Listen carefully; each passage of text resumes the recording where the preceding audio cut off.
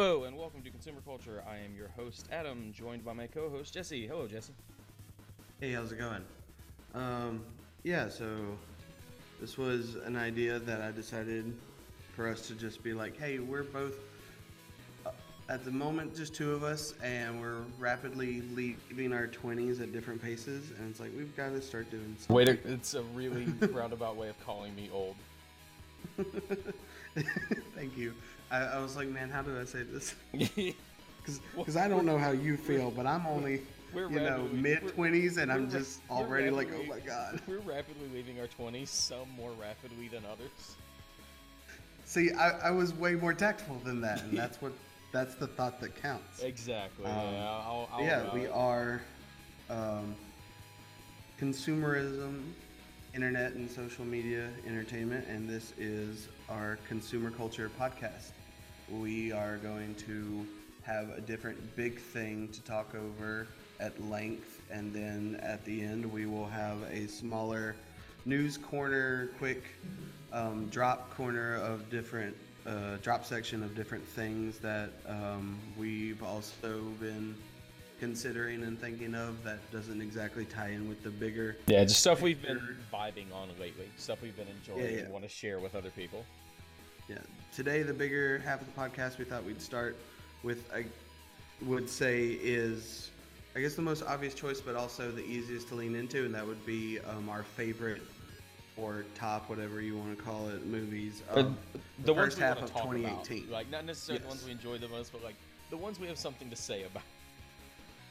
Say more than others, because there's a few, I've seen that you haven't, you've seen that I haven't, that we might love more, but what we've both seen that we could probably talk a good solid 10 or so minutes or less on in each chunk. So we've got 6 for you today. We'll leave a list in order of discussion and description, but we'll just head right into each one as it goes right now. Okay, so we're starting off with Jurassic World Fallen Kingdom. Like, I liked the first Jurassic World movie, while also accepting that it was probably the worst Jurassic Park movie. Like, it's one of those things where like a lot of people gave it flack, I think reasonably, but it doesn't change the fact that I had a lot of fun with it. Like, that movie was fun. Like, I saw it with you. Like, we all had a big group and we went together and had a good time. And that painted that movie well in my mind, even though that movie had a lot of problems. Jurassic World Fallen Kingdom was kind of missing something for me. Yeah, at the end of the day, for the first Jurassic World, it was the Dino Mech combination at the end, where like the raptor is just riding the T-Rex. Yeah, that really sold the whole thing. Yeah, it took like almost 2 hours to get to that part to sell me, but it felt like it was ridiculous. But like, that movie should be ridiculous. But at the same time, like, it was also like needlessly mean. Yeah, like, no. I was gonna bring that up. It was a very mean movie. I think at this moment, two weeks reserved, I liked Fallen Kingdom more. See, I didn't.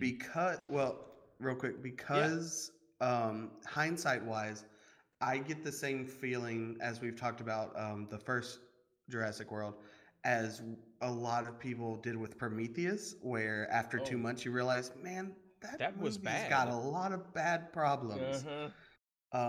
Here currently, I will say this about Fallen Kingdom: it's actually in a lot of ways not a Jurassic movie. Exact. That is my, because listen. But I think I just think 5 movies in, that's maybe not a good decision, but a bold decision that I kind of commend a little more. Yeah, like, because at first when I saw the trailer, I thought they gave everything away in the beginning. Yeah, I was like, oh god, this is literally Jurassic 2, where they take them to the mainland and bad things happen. It felt very. This is Godzilla. Trailers, yeah. Yeah, it's Godzilla. It's 98, 99 Godzilla, and it's like, no, that's not a smart thing. Like, I think it's a better movie than the first Jurassic World, but it was missing the sense of fun and awe and wonder that I want from a Jurassic it went Park dark, movie. and I guess we should have. I want that. Like, if like that's what I want. I want fun and I want wonder. I want to be blown away. And Jurassic World had Instead, that. Like, you got, my God, this is terrifying. like in like the first Jurassic World movie, the thing that sold me on it and the reason why I enjoy it, I was sitting in a movie theater filled with people. Like, you were there. That place, there wasn't an extra seat. Yeah. There were like 8 of us taking over the top row. And it was the shot where they were going on the tram and it opened up and the music played and you saw Jurassic World. Yep. And that, like, I was like, that was that moment that you get from every Jurassic Park movie. Like, oh my God, there it is. And it just wasn't there in this one. It wasn't as mean. And also, yeah, right. Also, the decision at the end of the movie is one of the dumbest we have to do this to make sequels decisions I've ever seen in any movie ever. Oh, well, I guess we should have put a spoiler thing at the beginning. Yeah, like spoilers for everything except for the last movie we're talking about, because I don't want to because that one's too fresh. I don't want to get into spoilery hardcore stuff for that. I'll try not to then. Yeah, there's we're a couple gonna be talking things, more but, about the big picture with that anyway. But yeah, like at the end of that movie, like I was in the theater and it took everything I had. All of them go. Yeah, it had everything I had, and I just go, "You stupid bitch!" Like, why? Well, why? Why? You just called a 12-year-old clone a bitch, man. That's not cool. Like it's so stupid. Let's talk about that real quick. Die the girl being a clone. I thought that was not necessarily smart, but again, bold. Like it was different, but at that point, the movie had been so different, it didn't really blow me away. Because it was like, all right, this feels kind of par for the course, not in a bad way. Right. This feels about right. But at least it kept itself tonally. But yeah, keeping them alive wasn't super. It really was like great. When Bryce Dallas Howard closed the thing, she didn't hit the button. I was like, okay, thank God they're not gonna do this just to say, oh, we have to do this to have sequels. And then the girl hit the button, and I was just sitting there like that, that was the thing that like stuck with me. I was walking down the movie, I was like, that's the dumbest shit I've ever seen. What killed me more was when Blue like did her scream over the hill over the white suburban area kind of thing. There was just a T-Rex doing a stare down with a lion, which was in the trailer. I think I forgot about that part in the trailer, actually. But yeah, what do you girl? You should be pulled up on war crimes at The Hague. How many people are going to die because you hit that button? There's a T-Rex at a park. You think T-Rex ain't gonna eat people at the park? No. Okay, look, I really need the first scene of the third movie to be a pack of lions taking that T-Rex down a good notch. Like the T-Rex can win, but I need at least 5 lions doing their damnedest. Yeah, I need the most anime bullshit thing possible. But yeah, like for that scenario. It wasn't a bad movie, and I think it was like on paper better, but it was just kind of missing something. Like the X factor wasn't there. I do not want to hang on this comparison. Yeah. I just want to throw it out there. But the way you're talking about how the first one is, and then the more you think about it, it's like, it had some problems. And then this one was like, this is a lot darker. And I don't know if I like it. I think to a much lesser extent, and I guess this would be par for the course considering who the original creators are, is kind of like Force Awakens Last Jedi transition in a way.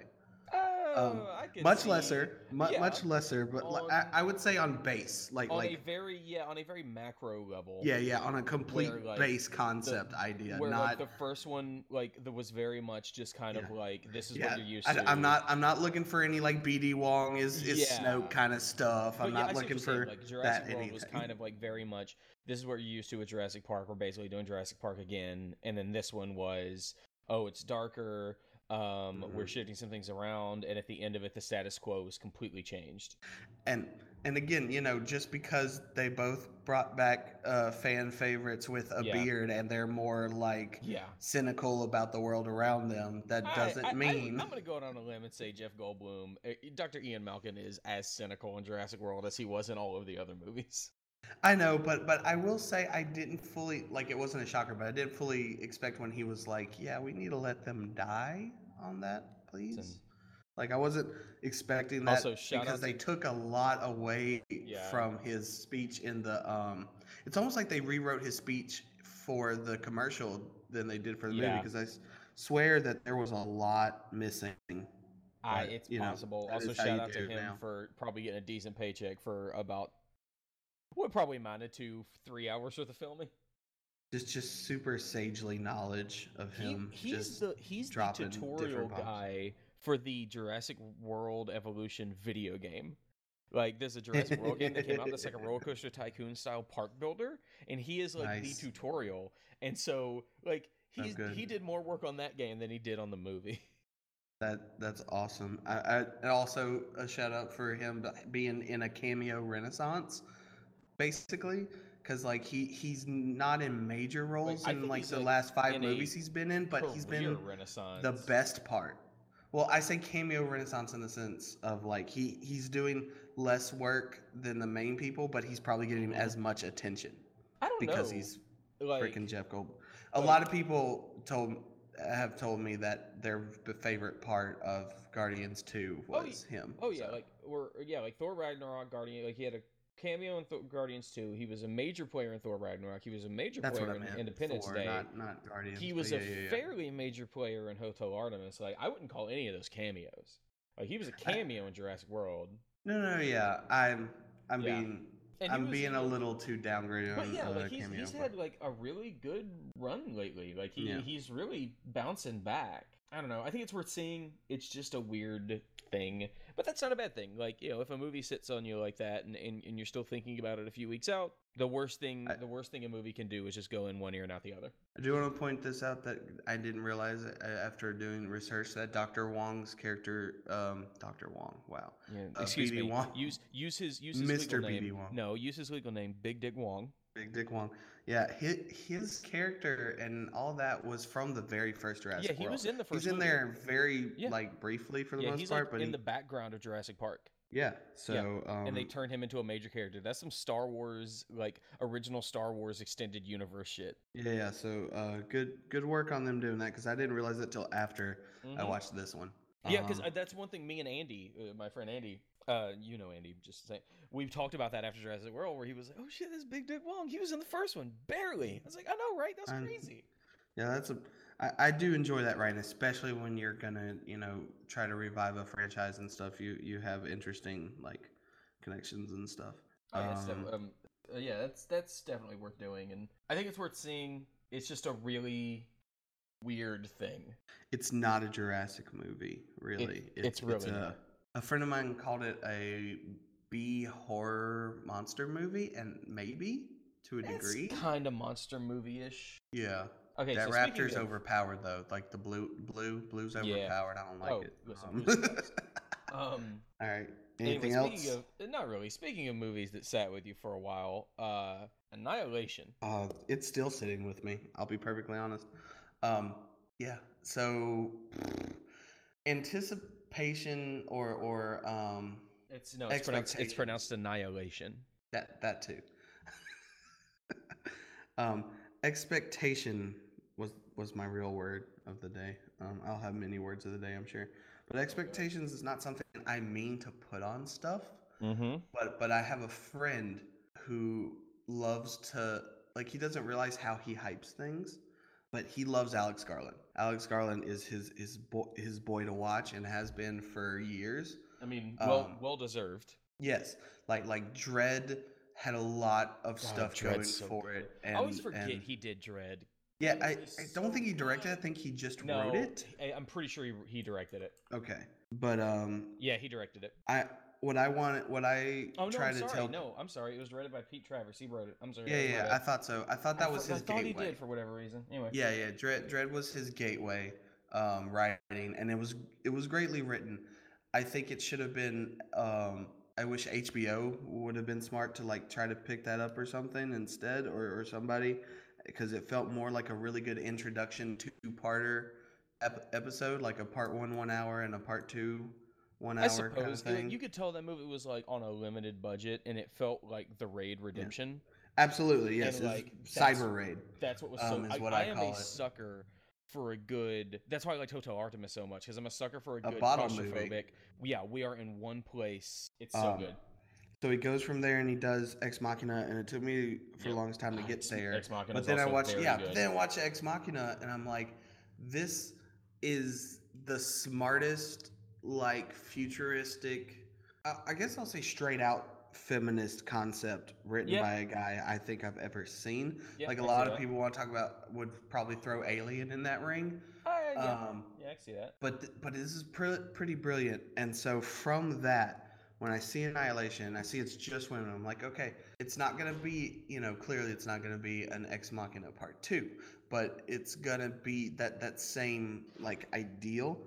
Yeah. However, I won't say I didn't like the end as much as I was a little disappointed because I feel, and this is just me watching, every single Christopher Nolan film and understanding that that guy is maybe a little smarter than he understands how to fully put it in a film.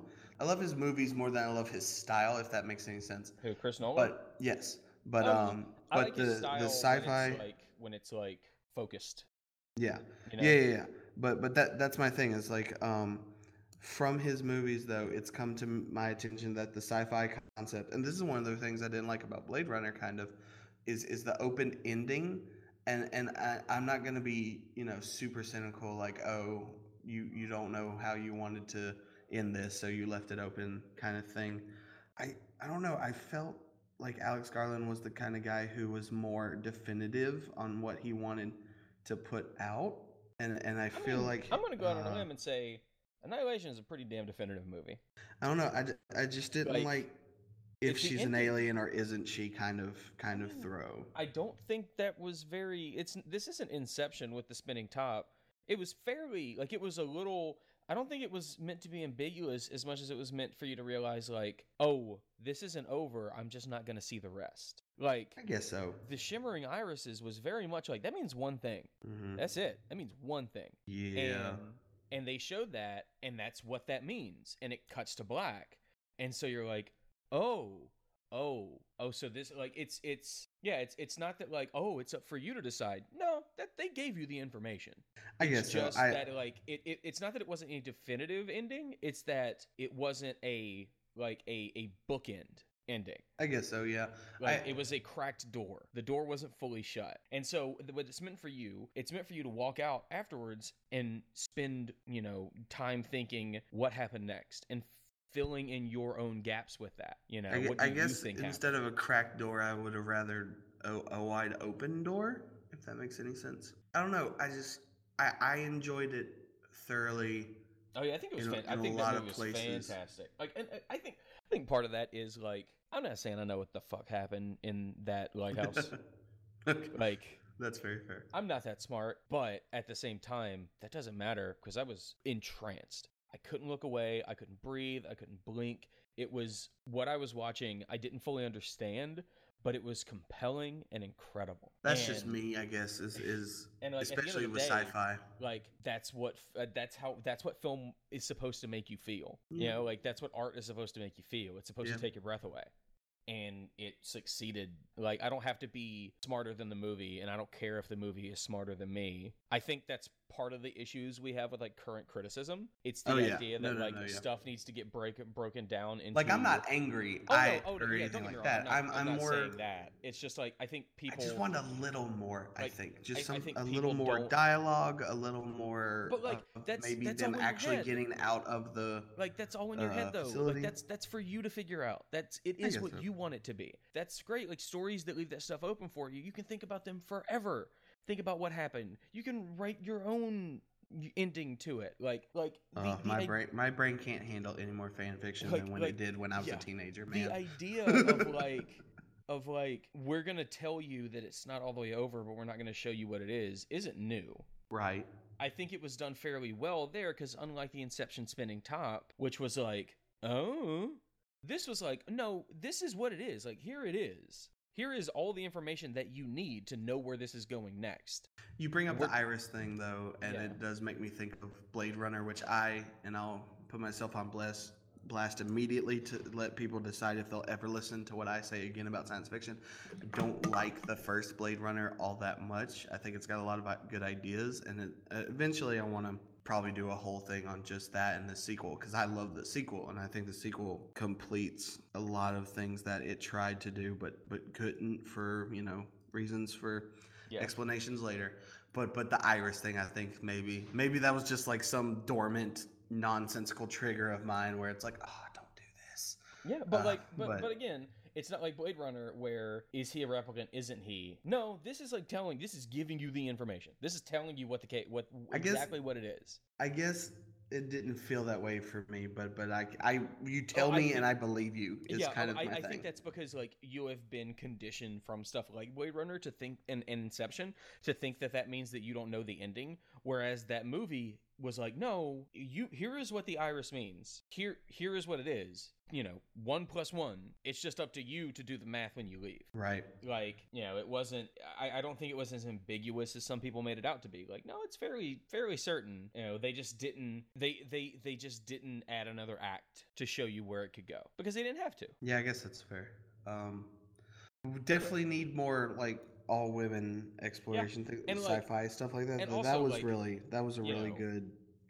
Throw. Like to back away from just that and look at sort of the full scope of filmmaking. The performances were incredible. Like every single one of those performances were fantastic. I will have to say, as a man, that there were a few times where how the characters acted, I had to remind myself, like, no, there are millions of male characters that have done this shit. Specifically, and I can't remember the character's name or anything. I guess she was roughly the lesbian, I'll say, just because she kept bringing it up, and she's the one that went crazy and tried to like kill everybody and got hit by the bear. Gina Rodriguez's character. Yes. Yeah. I had to remember. It's like, no, she is everything. She is game over, man. Yeah. She's that character. So also, it's no different. Yeah. And people shouldn't think that she is any remotely different than any character. She's not some crazy bitch. Yeah, and put yourself in that situation. You do the same thing. Like, no problem. Yeah. You would do the same thing. Somebody would crack. Yeah. But she's she's the it's over man character for sure. She's game over man. And also, look at the fucking talking about the bear. That movie visually is one of the most probably the best visual movie I've seen this year. And the crocodile and all. Yeah. No. It is the most beautiful film this year for sure. Absolutely. Alex Garland has an eye for film unlike any other. It's a bizarre color palette for sci-fi, and that is what's going to catapult him. Yeah, for sure. Oh yeah. Also, there's some pictures out there of the the 3D model of the bear's head and like the bear's skull. It is fucking horrifying. It reminds me of was it H.R. Geiger that did the original Aliens drawings? Yes. And how he was just like, oh no, yeah, these are just the things that are in my head, and I draw them to get them out. Like that's how I imagine the dude who designed that bear was.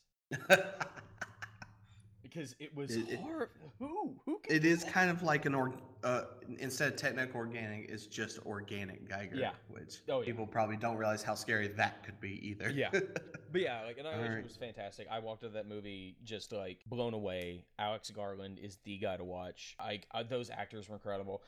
Gina Rodriguez is great on Jane the Virgin. Jane the Virgin is a really good show that doesn't get talked about enough. It is like half this legitimate small family story and half a Mexican soap opera telenovela.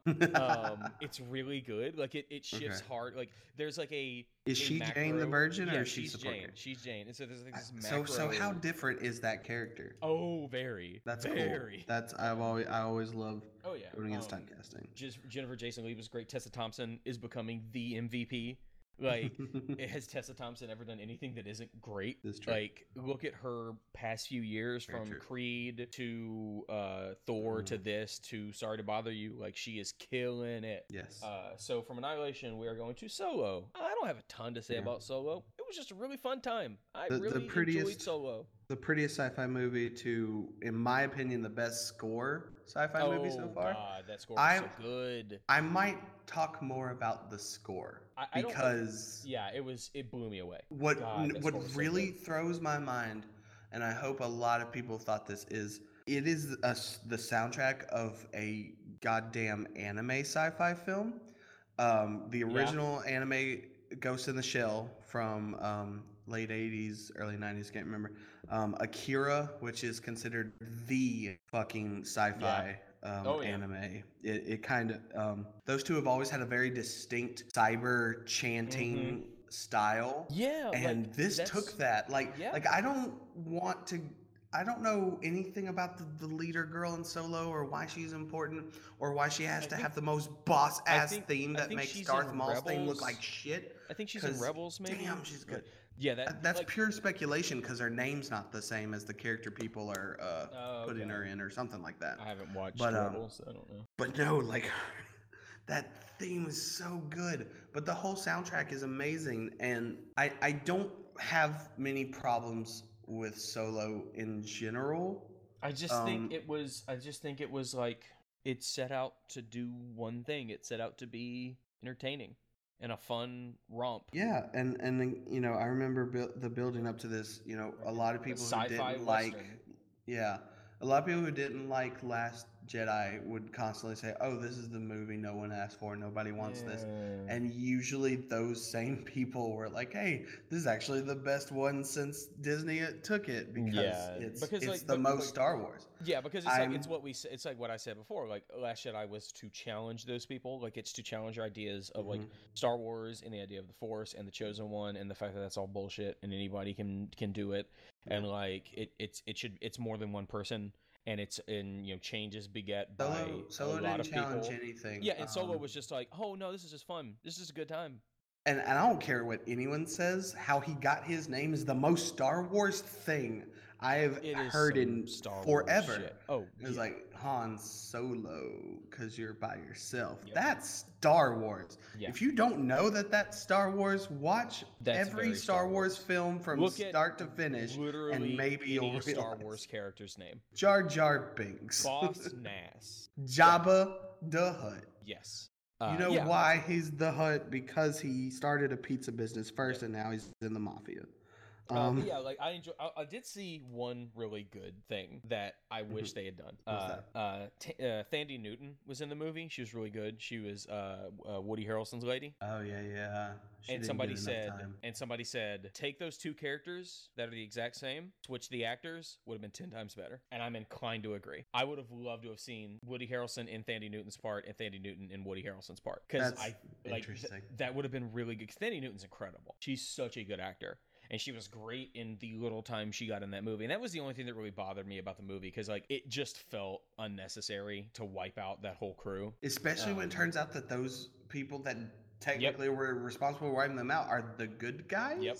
So they didn't really explain really well who was good and who was bad, except for the part where Darth Maul's back. Because the little alien dude, the little CG dude. Yeah, it's Jon Favreau. Yeah, it took like the first time he spoke, literally the only thing I could think of when he was on screen was who is that? Who is that? Who is that? Yeah, and then I did too. And then right before he died, I was like, Favreau, that's Jon Favreau. Yeah, I was basically like that too. It's like I know this voice. This voice has been around forever.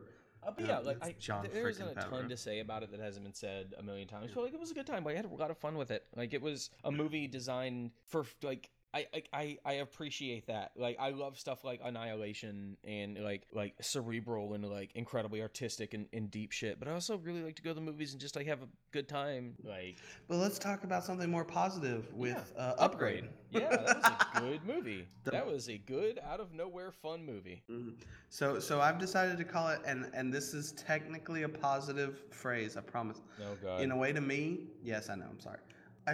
Because it is very macho, and a lot of people are even saying it's like, oh, this is what Death Wish should have been, kind of stuff. Even though Death Wish was a horrible idea to start with. Death Wish just shouldn't have been. Right. I've never been the person to say that art shouldn't exist. Death Wish shouldn't have been. I don't know if Death Wish would be art. Listen, I'm not going to be that. I'm not the person to make that decision. I can paint with my guns. It's called a paint gun. You know the people who make the decision on what's art or not. Those are the people that chase Kelly Marie Tran off Twitter. So I'm not going to be that guy. Man, we're slowly losing 20% of the 20 people that may have found this randomly later. Listen, I'm going to put my foot down. I don't want shitheads fucking listening to my shit. That's fine. Fuck you. But no, so Upgrade to me felt like a toxic masculinity version of Ex Machina with the whole AI thing, and he wins. It's bleak as fuck. It is. He wins. Very bleak. He shoots her in the fucking face. Yep. And he just walks out. I'm sorry, Dave. I can't let you do that right now. Yeah. It's over. It's done. I can't let you do that. I can't let you do that. I can't let you do that, Gray. It's Like, done. it was It's wow. And that's what I mean. That it's that kind of toxic masculinity where it's like the fuckers win kind of thing. And whoa, okay. And it's it was me. It was me all along, Gray. God. It was me. Oh, son of a bitch. You Right. believed it. Even my family believed it. Even my creator believed it. It's a bleak as fuck ending. And Yeah. and I want to quickly plug, and it's probably not nearly as written as well as this, but seeing the warm reception this movie has gotten, and that it's actually made some pretty good money because it's made by the right studio who knows how to balance that shit. Like, For the most part, like they know how to do listen, the chicken shit in a chicken salad as far as monetary good gain money goes. based off of its budget. It only made $12.5 million at the That's box what I mean. office. That's what But I'm saying. yeah, like that's what not I'm runaway saying. success. Like it. Well, for doubled up Blumhouse and how they do things, it kind of. Oh yeah. Like, listen. yeah. Blumhouse doesn't. Blumhouse. I once looked through all of their movies. The biggest budget for any movie they've ever made was the first Purge. What was the budget of the first Purge? 12 million. 13 million. See, it was really close because I've been looking at the Purge shit. But they make so much money. Yes. Paranormal Activity, $15,000, $193 million box office. Yeah, that's what I mean. That particular is what I mean. But a movie I want to plug real quick that I don't know. I think the writing's very similar, and I think the concepts are very similar. But it's not AI. It's capitalism, and that's Repo Man with Forrest Whitaker and Jude Law, and it was like 2012, and people hated it. No one saw it. The movie with the shitty twist. Yeah, I don't know if it was all that shitty compared to this. Well, no, because it's the same illusion concept. He still loses. Because this movie, it's fine if you lose. It's not fine if you, at the end of the movie, you reveal that half the movie didn't happen and there were no indications to make you think that half the movie didn't actually happen. Like, it's one thing to be like, oh no, the bad guys win, here you go. It's another thing to just yank the carpet out from up under somebody and go, why didn't you jump? I know, but for a solid 5 minutes, you are left with the idea that whole AI concept was a dream in his. Oh yeah, and when I watched it, I was like, don't Repo Man this. Don't Repo Man this. That's what I was thinking. Fair. And then they didn't. Because they however, I still liked Repo Man because I'm not against saying half the movie didn't exist because for me, like you said earlier, in a weird way, this is way more, I guess, crazy optimism. I still have that experience and I still enjoy that concept, even if they say half of it didn't exist. I think that's okay, but okay, so the best type of movie twist is the type of twist that when you watch the movie afterwards, you can see, like, the Sixth Sense is the best example. Because the Sixth Sense, if you watch the movie with the twist in mind, there are a million little indications. There was not that in Repo Man. Like, there weren't those illusions and stuff like that. If you watch the movie again with the twist in mind, you just realize, like, okay, this isn't I can just turn the movie off right now. Was there really an upgrade, though? But I feel like the twist and upgrade wasn't similar to the twist in Repo Man because, like, also the twist and upgrade. If you didn't realize 2/3 of the way through the movie that AI was fucking evil, I don't know what to say to you. Like, I don't even think that's a twist. Like, fair, but that again is like, Blumhouse being super smart in picking its ideas because it is immediately affecting the current paranoia we have in a society. Absolutely. Like, it was and that's why I say in a way Repo Man was kind of ahead of its time, for better or worse, because I don't think people really understand, like, the capitalism concept of getting new organs like that. Yeah, like, I think that's, like, Repo Man was a very interesting satire on capitalism. I'm not against the idea, although I liked it when Repo the Genetic Opera did it first. Yeah, also those came out relatively close and everyone rather have the singing thing, so that was another reason why it failed. Because it wasn't the opera. Now I'm curious as to when these two movies. Repo the Genetic Opera came out 2 years before. Calm down. Okay, 2 years before. Okay, couldn't remember. So I'm gonna go on a limb and say it came out before Repo Man went into production, or fair. Around the same time. But anyway, I think, like, Repo Man is like, without the shitty twist, a really interesting satire on capitalism, and I think it looked cool. Like, I think a lot of the aesthetic style is similar between the two. But yeah, like I think they are definitely not two sides of the same coin, but they're playing on the same field. But I think Upgrade just handled it like they didn't stumble at the finish line. Because this is, especially thriller horror stuff, sometimes ham-fistedness works better, because this was a blunt go fuck yourself kind of ending, and it worked. It was horrifically bleak and really good. Yeah, because like sometimes it can be. And yeah, like it was really good. It freaked me out a little bit because I have a friend of mine named Derek, who lives in Austin. I'm gonna be seeing him when I'm there in a couple weeks. About halfway through the movie, I was like, "Boy, Stem reminds me of Derek. Just like kind of the way he speaks and stuff like that. He kind of reminds me of Derek." You're gonna be like, "Hey, Derek, what you working on, man?" Right. But yeah, no, it was a really. This summer has been the summer of original, interesting, low-budget, out-of-nowhere films like Hotel Artemis. Yes. Hotel Artemis kind of came out of nowhere. Well, no, it didn't, because I saw the trailer for it when it first got announced, and it blew me away. Just the cast is incredible. It looked like a grindhousey type thing. Why no one decided to just canonically insert it into the John Wick universe makes me sad. Like the best thing I saw was like, what if John Carpenter directed an Agatha Christie novel that took place in the hotel in John Wick? Yes. That is the description of that movie. It is. Absolutely. And those are my favorite, like this. And you're right, it's very grindhousey, because this is the best kind of movie to watch after midnight. Because it's silly pulp nonsense, and everything is just like, and everything's to the point. Everything is to the point. Yep. Like, I don't know if it's so much a criticism, because it's not something that would ever keep me from not rewatching it, but like how quickly the son issue gets like revealed and stuff. Like, you knew my son and stuff. I thought that was a little too fast. I thought just like everything goes to hell afterwards and goes to shit. It's like, no, let's just keep going. The Jeff Goldblum stuff was very abrupt, but like in a good way. Yes. It defied your expectations. Yeah, and I've seen people say they didn't like Zachary Quinto's character, and I'm like, are you joking? Like, Zachary Quinto's character was really good because it was just like, I don't know, who hasn't met like a shitty rich kid like that? Like, he's. I'm so sorry, you're such a little bitch. That's why I've never liked you as much as your brother. Right. But yeah, I feel like somebody would put his character on the list of characters that almost ruin a movie with like Chris Tucker from Fifth Element, and they would be wrong. I was about to say, wait a minute, we're talking about ruining movies? They would be wrong on both accounts. Not making movies infinitely better. Right? Exactly.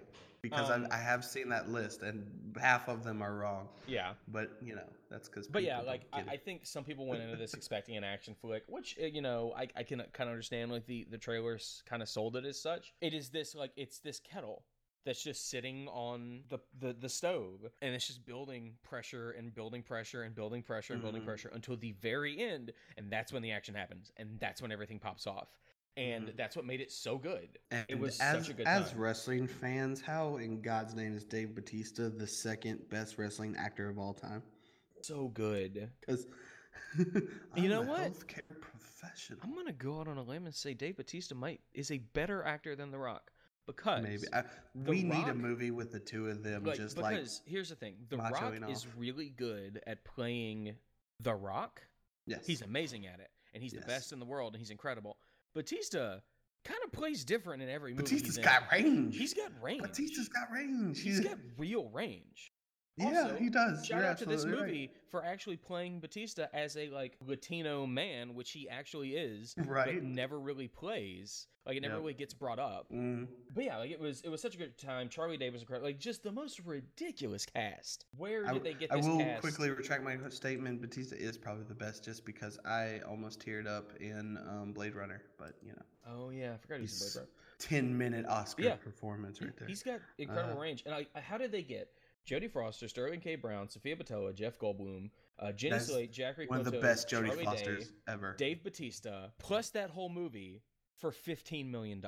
I don't get it. It's ridiculous. But yeah, no, the movie is great. I had a really good time with it. Jodie Foster's performance really needs to be underlined. Her performance was so good. It was very fantastic. It was so good. I really hope a lot of people at least recognize it. Yeah, like it was just such an understated, fantastic. Like she, like I won't say it's scene chewing, but when it's her turn to speak. Yeah. The mood instantly changes for the better. Like she is her own concept while everyone else is running around while the house is on fire, and it's pretty amazing. Yeah. And one of the best cinematic portrayals of anxiety I've ever seen. It's very subdued, but you can see it. And as somebody like who deals with that stuff, like they really got it. Like they nailed it. And also, I really need Sterling K. Brown to be in more stuff. Sterling K. Brown is really good. He just what movie? Oh, it was he's gonna be in Frozen 2. I know I just seen him cast in something. But yeah, no, Sterling K. Brown is just like he's just getting more and more popular. I discovered him with People vs. O.J. Simpson. Right. And then he popped off in This Is Us, and it's just been I'm gonna throw his hat in the ring for the never gonna happen John Stewart Green Lantern. I was about to say movie. Green Lantern. Yeah. He'd be the best Green Lantern. Yeah, he's in the new Predator movie that's coming out this year. Yes, he is. And I didn't realize he was in Black Panther. I went to see Black Panther. That's right. Like, he was in the first scene. Yes, like, he's the uncle. He's the damn uncle. Yeah, I was like, oh shit, that's Sterling K. Brown. Nice. Yeah. I kind of love black movies, black culture movies, whatever you want to call it, where they have like every black actor they could grab. Yeah. We'll definitely do at some point a section of just the 2018 Marvel movies. Yeah, there's a lot. That is something later on, and then we'll probably break down the entire franchise in parts down the road. I was about to say, that's going to be. Of course, we have to.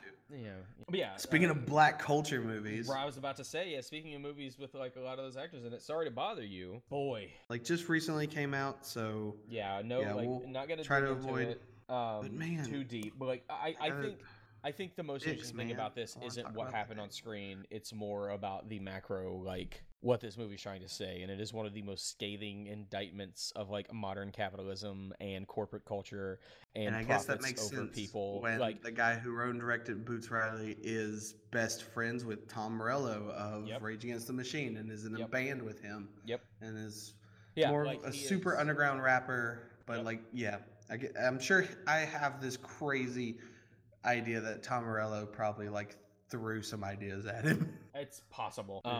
But yeah, like it is this. It's one of those movies that like I think about this stuff a lot about like where are we in 30 years when everything is still more expensive and workers are still getting exploited because no one's going to do anything about it, and wages are low and all of the money is just owned by 4 people, and Elon Musk is just fucking jerking off in his submarine talking about I could have rescued trapped kids better than you could. Where are we then? Because I say this with many grains of salt. He's the good guy. No, he's not.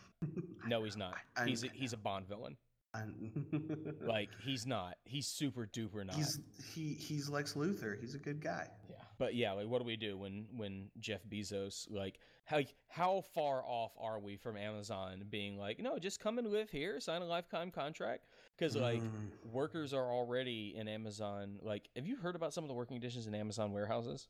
I have not. It's like people pissing in bottles instead of taking bathroom breaks, because if they did, their productivity would go down and they would get their pay doctor, they would get fired. And like not taking lunch breaks and collapsing on the floor. And some people like, and also only getting paid $10 an hour, so like not enough to live, like on food stamps, on welfare. I think I realized how bad that Amazon was. On welfare, was one of the few ones that like understood what they were doing. Literally, people sleeping in tents outside of the warehouse so they wouldn't be late to work the next day. Walking, I had no idea. Walking miles and miles a day. Like they've had people attempt suicide in the warehouses because they just couldn't do it anymore. And Jeff Bezos is the richest man in the world. Jeff Bezos is worth 150, 100, 200 billion dollars. And so it's this idea that like no one becomes a billionaire through hard work. You become a billionaire by exploiting and stealing from the people working for you. And that's Amazon. That's Jeff Bezos. That's Elon Musk. Look at some of the conditions in Tesla.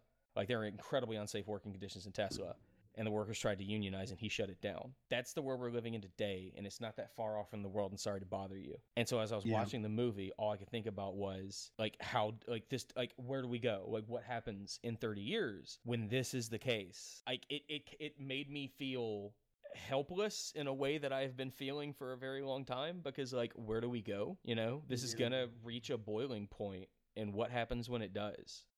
I don't know if this is the real counter offer that is currently going up, but at least in a city as super blue as Austin is, and more keep popping up stuff like the apps of someone coming to you delivering your stuff faster than the actual delivery people for whatever like, company and stuff. That's those are still popping up more and more, and supposedly what the offers are currently is like they're all set your own hours. You barely have to check in. You're just doing your own thing, and I understand. You're still not making a lot of money. Like you might make enough to live on, but you're also not paying taxes on that money. Yeah. So you do have to deal with that at the end of the year. But I do feel ultimately though, that kind of stuff, they're still probably making more than those warehouse workers. They are, but they also don't have benefits. They also don't have guaranteed work. If there isn't a lot of stuff to go around one day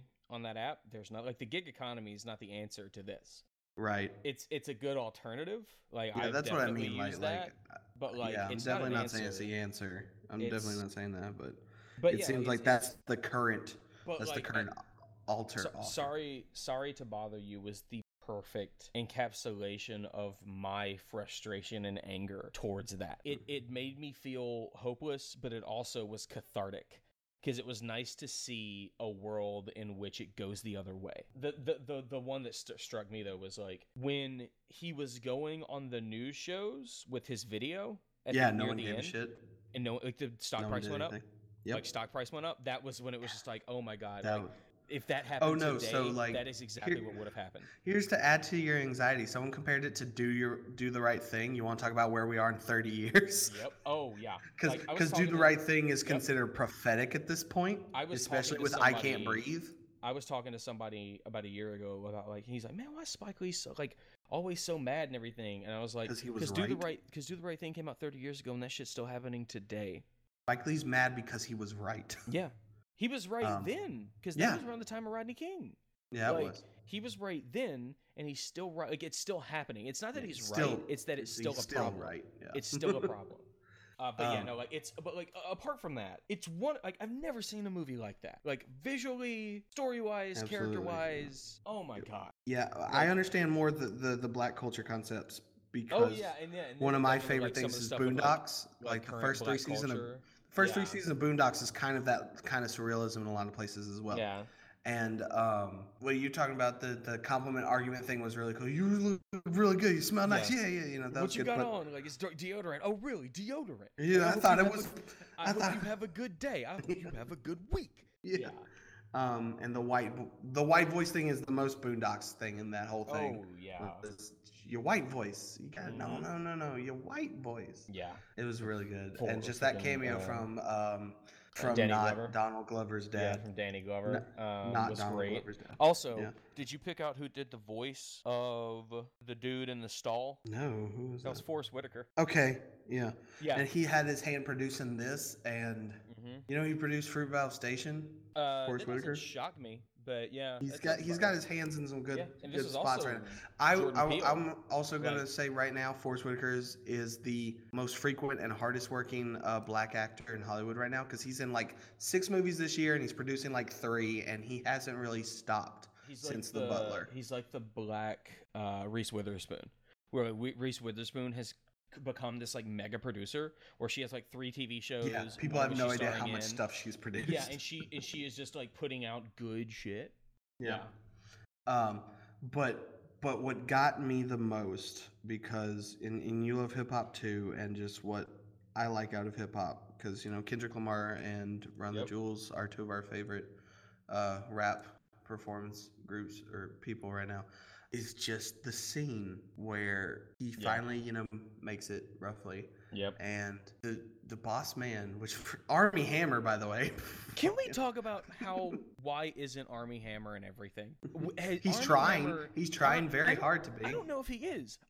You look at what he's been doing the past couple of years. I think he's been very carefully picking his role. Well, it's because of Lone Ranger. I don't think it is. I think a lot of people got weary of him. I don't think it is. I think he's just been picking interesting small movies. I think that's why. He was in The Man from U.N.C.L.E., which was good, but not super successful. But then he was in Free Fire, which was this 70s throwback, like $3 million shootout movie. He was in Call Me by Your Name, which was a really good, huge Oscar movie. I totally forgot about he that. was in Sorry to Bother You. Like, he's not in these blockbusters, and I don't think it's because they don't want it to be, because he was the voice. He was in Cars 3. He was like one of the main people in Cars 3. Okay, like, sure. He can be in a blockbuster if he wants to be. I just don't know if he wants to be. I think he... Which is good. He's choosing interesting... And he was definitely Elon Musk in this, for sure. Oh, God, But so yes. he's like, yeah, man, so, you're black, you're special kind of thing. And he's like, you can rap, right? You can it's rap. Like, I can't, I'm not really good at Yes, words you can. together. Yeah, come on. So they put him on stage and he's really bad and no one's doing anything. And it's just all white people. It's all rich, debauchery white people. And then he starts saying the N-word. Yep, and they start saying it back. Yeah. It's just the N-word with shit over and over. And then they start doing it back honestly, to him. Though, to me, my God. that wasn't as horrifying as him sitting on the floor and everyone in the room just going, rap, rap, rap, rap. Like, they're basically just saying dance, like, dance for us. Like, they are, but the thing is that it culminated with them chanting it back to him, because to me the reason why that was worse is it wasn't just dance.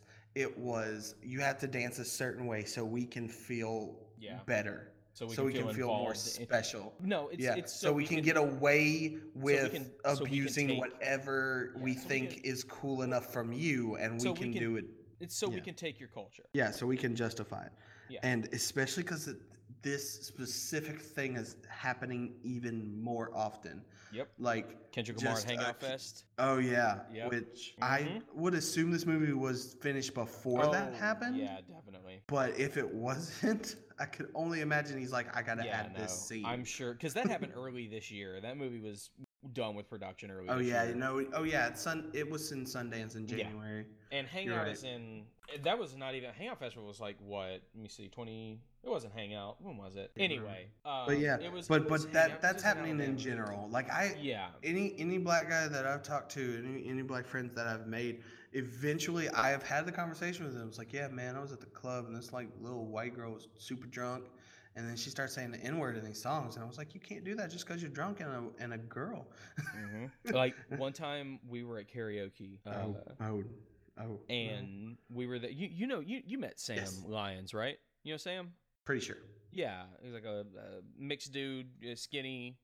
Wears glasses, kind of short. Yeah. We were sitting there. It was me and Andy and Sam and a few other people, and these drunk sorority girls went up there and picked Gold Digger. No. And there's too many N-words in that. And there was only one word which they said clearly. During the verses, they didn't know any of the words and they just stumbled it. But when the chorus came out, better believe. Oh yeah. Yep. And yeah, like I think this movie is like a super I think the black culture stuff was like sidelined to not sidelined, but like it was second to the satire of like overall capitalism and corporate culture. I think they traded places constantly in a very good pace. They did trade places, but I do think overall at the end, ultimately, yes. Yeah, this movie was an indictment of that of the like where America's going. It was also his chance to speak about his experiences with that stuff and probably all of those actors' experiences and all that. Also nice earrings, girl. Yeah, right. I like them earrings. All them earrings. What a good thing. That movie's incredible. Go see it. Go see something. Sorry to bother you. Like you need to. You have to. That movie needs to be this year's Get Out. Yeah, it could. Like it needs to be this year's Get Out. This year's like wholly original, out of nowhere. That makes a dumb amount of money, but I don't know if it will. And honestly, it's going up against some juggernauts at the box office. And I don't know. I'm sure this has something to do with my search history and stuff. But I've seen a lot on YouTube as commercials. Like the commercial for it is all over YouTube when I'm watching stuff. Oh well. I don't know if that's specifically targeting me or if they just have a really good deal right now or something advertising wise. But Probably a little bit of both, but also it looks like it only made about 1.5 million on Friday. Yeah, well, I think a lot of people saw that it was limited release first and didn't realize that it was getting a wide release. So I don't know. let's hope word of mouth. I think fixes anybody some. interested would have seen, because it was like a pretty big movement on Twitter. Absolutely. It's definitely going to be Hotel Transylvania 3 taking it this weekend. Yeah. What was the last kids movie though? Like I expected this movie to make a ridiculous amount of money. Yeah, Incredibles 2. Like that was a few weeks ago, and parents are looking for another chance to go to the movies and have their kids shut the fuck up for a minute. Yep. Like there's a reason why kids movies make so much money in the summer. It's because it's a chance to go somewhere that's air conditioned where kids will just be quiet for an hour and a half. I think that would be a good main topic one day, is just to see where kid movies were and where they are now. It looks like Skyscraper. Like we're gonna shift over into sort of current events and news. Skyscraper is actually it's gonna make a decent amount of money, but it's probably gonna be the lowest opening for The Rock in a while. Yeah, because a lot of people just see it as super bad, mega, super okay, Die Hard. Yeah, which is fine. Let me see. I'm trying to think of the last movie. What's gotten probably more views at this point still is videos of people trying to prove that jump is scientifically possible. Listen, all you want to be That's Neil a deGrasse thing. That's a thing people can't get over. I know. Listen, all you want to be Neil deGrasse Tyson's, go the fuck home. Go see Skyscraper. Yeah. It's going to be his lowest opening since Baywatch. You ever remember that Baywatch came out and didn't make any money? I do remember this, but again, only because it's The Rock. Yeah, like it made money overseas. It didn't make much in America. But yeah, and so the box office is going to be Ant-Man's going to be third probably. It looks like it's going to make around what the first one made domestically. Which is fine. I don't think anyone was expecting this one to just like break out and make a ridiculous amount of money. But like it was much more focused. Going into a little bit of news, Zombieland 2 was happening. You seen that? Oh no, not original officially. cast, writers, and director. Everybody's coming back. Do you remember that there was a Amazon Zombieland show? Or I think it was just a pilot. They made a pilot for the Zombieland show. I think I remember without them trying, any actors or anything. Let me see if I can find the actors. Because like Zombieland now is way different than just like the actors. Like Emma Stone and Jesse Eisenberg were kind of nobodies when Zombieland came out. Right? Yeah, like that's very true. There was a time when I thought of Emma Stone, I just thought of her as, oh yeah, she's the hot girl from Zombieland. When I saw Zombieland, I was like, oh, she's the hot girl from Superbad. I didn't like Superbad when it came out, so just kind of that. I didn't remember her from Superbad. But yeah, like now she's Emma fucking Stone. Yep. Yeah. Now she's everything. Also, speaking of. When I looked up news, I saw these two stories right next to each other. Bill Murray's going to be in a zombie comedy. Stop me if you've heard this one before. He dies. No. This movie's called The Dead Don't Die. It is a zombie comedy from Jim Jarmusch, which I'm very interested in because Jim Jarmusch doesn't make mainstream comedies. It's going to have Bill Murray, Adam Driver, Selena Gomez, and Tilda Swinton. Tilda Swinton and Adam Driver, I'm sold. Yeah, well, Tilda Swinton was in his last movie. Was it his last movie? It was called Only Lovers Left Alive. It was like a vampire movie about Tilda Swinton and I can't remember his name. Loki. Tom Hiddleston. Tom Hiddleston. They were like these vampires, and like he makes weird movies. Like yeah, I've never seen any of his movies. I've only heard of like Broken Flowers is a big one with Bill Murray, like in the mid 2000s when Bill Murray was like in his big indie phase. Yeah, like all of his stuff is like he made a movie with Adam Driver called Patterson, which was really good. It was about a man named Patterson who was a bus driver in Patterson, New Jersey. But it was really good. It was like a very good, like small character focused indie flick. So I really want to know what's going on with that. I want to see like, okay, zombie comedy. Like, what are we talking about? Are we talking about like a Zombieland or like a Jim Jarmusch zombie? Like I am keeping an eye on that one. Makes me think of What They Do in the Shadows by Taika Waititi. Oh, I just watched that movie again like 2 days ago. That movie's so good. Also, okay, so I watched What We Do in the Shadows, and it ended, right? It was on Amazon. I was on my Fire Stick, and I was just like scrolling through suggestions, and there was a movie called At Stake, Stake, Vampire Services. And I happened to hover over it, and I see a sign that says North Mississippi's #1 and I'm like, what? And so I click, and it is this film student from Memphis who made this mockumentary about this vampire company who takes out vampires. And he filmed it like around here. He filmed it like in DeSoto County in Memphis. And so I didn't watch the movie as much as I fast forward through it until they got to like outside scenes to see if I could recognize anything. That's amazing. It was this really weird like mockumentary comedy, except the vampires were basically just zombies. Like they weren't like, they were like crazed. It was weird. Anyway, Denai Guerrera, who is Michonne in Walking Dead, is possibly going to be in Star Trek 4. Yes, I just heard about that. And they're looking for A-list actresses, older A-list actresses to play the villain. Yep. And she got cast in King Kong vs. Godzilla. Yes. That's going to be out in 2020. Phil Lord and Chris Miller are going to be directing Artemis, which is based off the novel by Andy Weir, who wrote The Martian. Oh. And the person who wrote Captain Marvel is going to be a screenwriter. I'm excited for that. I like Phil Lord and Chris Miller a lot. Yep. I liked The Martian. I like Andy Weir. I've looked into Artemis. I haven't read it, but like I've looked at sort of the premise. Yeah, it's like there's a city on the moon called Artemis, and it's basically following a smuggler named Jasmine, and then she gets like, she's just like a small-time smuggler criminal, and she gets caught up into a larger conspiracy of sort of like control of the city. I'm always down. I like sci-fi like that. I like Phil Lord and Chris Miller. I'm interested. This isn't probably anything for us, but it's worth throwing in, if only as a tribute to my mom. They're going to start shooting the Downton Abbey movie soon. The script is done. The cast finally is back. Yeah, right? What we've all been waiting for. Listen, I'm not particularly interested in that show, but like what I've seen is like, this is well made. Like, this is well done. The first look of Godzilla 2, King of the Monsters, is out. It was in the most recent issue of Entertainment Weekly.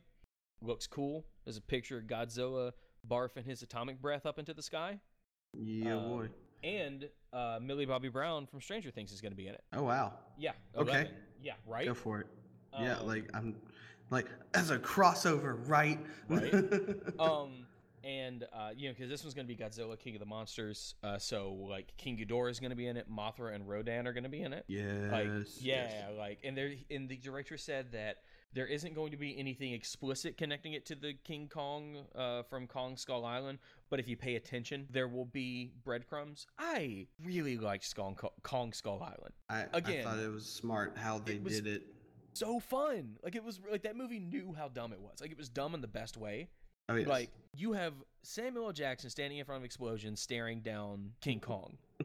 Yes. As he should. Know what you're doing. Denis Villeneuve, I think is how you pronounce it. The dude who did, he's doing an adaptation of Dune that's going to start filming early next year. Yeah, I knew about Dune like early, like, he's been and attached they're finally to it, gonna. Yeah, it's one of those things where it's like, filming. he's been attached to it, but I don't expect it to ever happen. But it is going into production very early next year. Duncan Jones has announced sort of his next film. It is going to be a comic book movie. Yes. Oh, Duncan Jones doing comic. Yes. He said it's not, or I don't know if he said, it's been confirmed that it's not DC. Part of me feels like it's not Marvel. I think it's something else. I think it's some like Vertigo Image adaptation. Like, I think it's going to be out of left field. And the sort of the last bit of movie news that I pulled from the past few days, Winston Duke, who played M'Baku in Black Panther, is going to be playing Kimbo Slice in a Kimbo Slice biopic.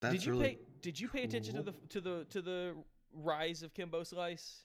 Yes, I did actually. We did too. Me and my friends like Josh and Andy and all us. Like, we were there in like 08, 09 watching videos on YouTube of him knocking motherfuckers out. Yeah, I remember. And I remember I watched the season of Ultimate Fighter he was on. Yep. He was in. Did he ever do? He did fights for Bellator. Yeah, his last fight was Ken against Ken Shamrock before he died. Yeah, that's the one I watched. That's right. That was it was in so 2015. weird. Moving over into TV, there's a new Sacha Baron Cohen show. I'm not very interested. Like, listen, I'm never gonna complain about Republicans getting humiliated, but like, I don't know. It just feels like Sacha's a weird kind of. Well, to me, Sacha Baron Cohen's kind of comedy is something that conservatives don't get. They're being made fun of. No, they totally don't. Like, and that's why they're not talking. Like, that's why like all these conservative people he mocked in these interviews are now coming out being like, "Oh, I was tricked." Which is, like, that's cool, but I don't know. Like, it feels Feels 5 years too late. I think everything after Borat was always going to be 5 years too late. Yeah. Diane Lane is starring in Y the Last Man on FX. I'll believe it when I see it. I read Y the Last Man 5-10 years ago. It's an incredible. If you haven't read Y the Last Man, it's an incredible series. They have been trying to make a Y the Last Man TV show for a very long time. It seems like this one has been ordered straight to series. We'll see. Netflix announced a new anime show called The Dragon Prince. Yes, and it is done by the Last creators Airbender of Last Airbender. That's and the only reason I figured to add it was because it's the Last Airbender people. Yes, and it's a big deal mostly because Nickelodeon kind of made it their mission when the Korra series was being made to like try to, I don't want to say like break them, but like they put a lot of threats out to those guys. And they put a lot of constraints on them. Yeah. So I'm so happy they went to the land where nothing gets punished, because you know freedom, the place where Bright 2 is happening. Christ. So Bright 2 can happen, then those guys are probably about to make the most badass like lesbian warrior elemental show ever, and it's gonna be great. Also, the social media for that show is being run by Danica Herod, who's a really good person. She used to run the social media for the video game website Waypoint. I like her a lot. Follow them on Twitter. I promise it'll be entertaining. October, the Game of Thrones prequel will be going into production. Yes, and didn't they just finish filming season 8? Just finished. Yes. We still don't fully know what this prequel is going to be. I don't think. We just know it exists. That's about it. I hope it's about Valyria. Am I saying that right? Yeah, I think so. The Dragonland. Yeah, like when the Targaryens first came over. Yeah, the conquest and all. Yeah, the conquest. Yeah. I would love to see all of that. Absolutely. Also, we've got. I just threw this in there because I didn't know. There's a set video from Jessica Jones season 3 that's showing Hellcat, aka Trish Walker, being all acrobatic and stuff like that. I just threw that in because I didn't know season 3 of Jessica Jones is filming. So that's cool.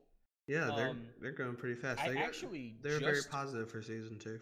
Yeah, I was behind on the Marvel Netflix stuff, so I finally watched Defenders and season 2 of Jessica Jones within the last couple weeks. Yeah. I really, really like season 2 of Jessica Jones. I will save my reservation. What do you mean?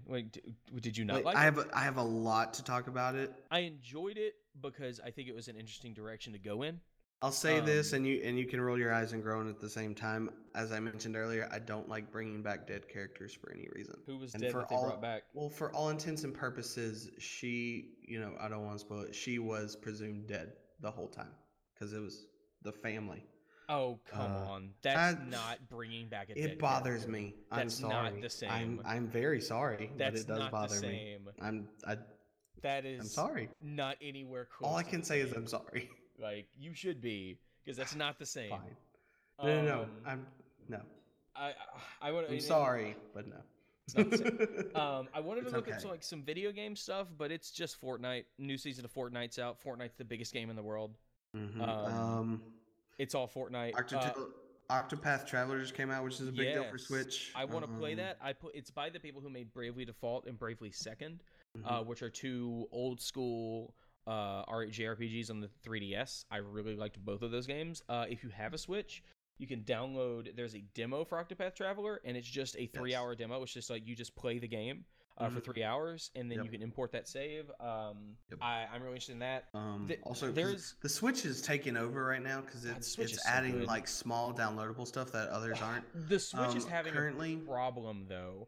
Where they're dumping too much stuff onto their store, and it's a little bit overloaded. Like if you open up the front page on the store, it only services about 18 items, and so if you're releasing 20 things a day, stuff is just getting pushed down, pushed down that list, and you can't have an issue of that store being overloaded and being tough to find things. Well, I think they could do better. I definitely want to plug this real quick. Then it's been available for over a year on Steam, but it's a game called Hollow Knight. Oh, Hollow Knight's so good. Yeah, and it's available on the Switch now, and I think playing it on the Switch is probably the best option. Hollow Knight's like a Metroidvania, very difficult Metroidvania style game with like the cutest, darkest themes. Such a good dude. And design.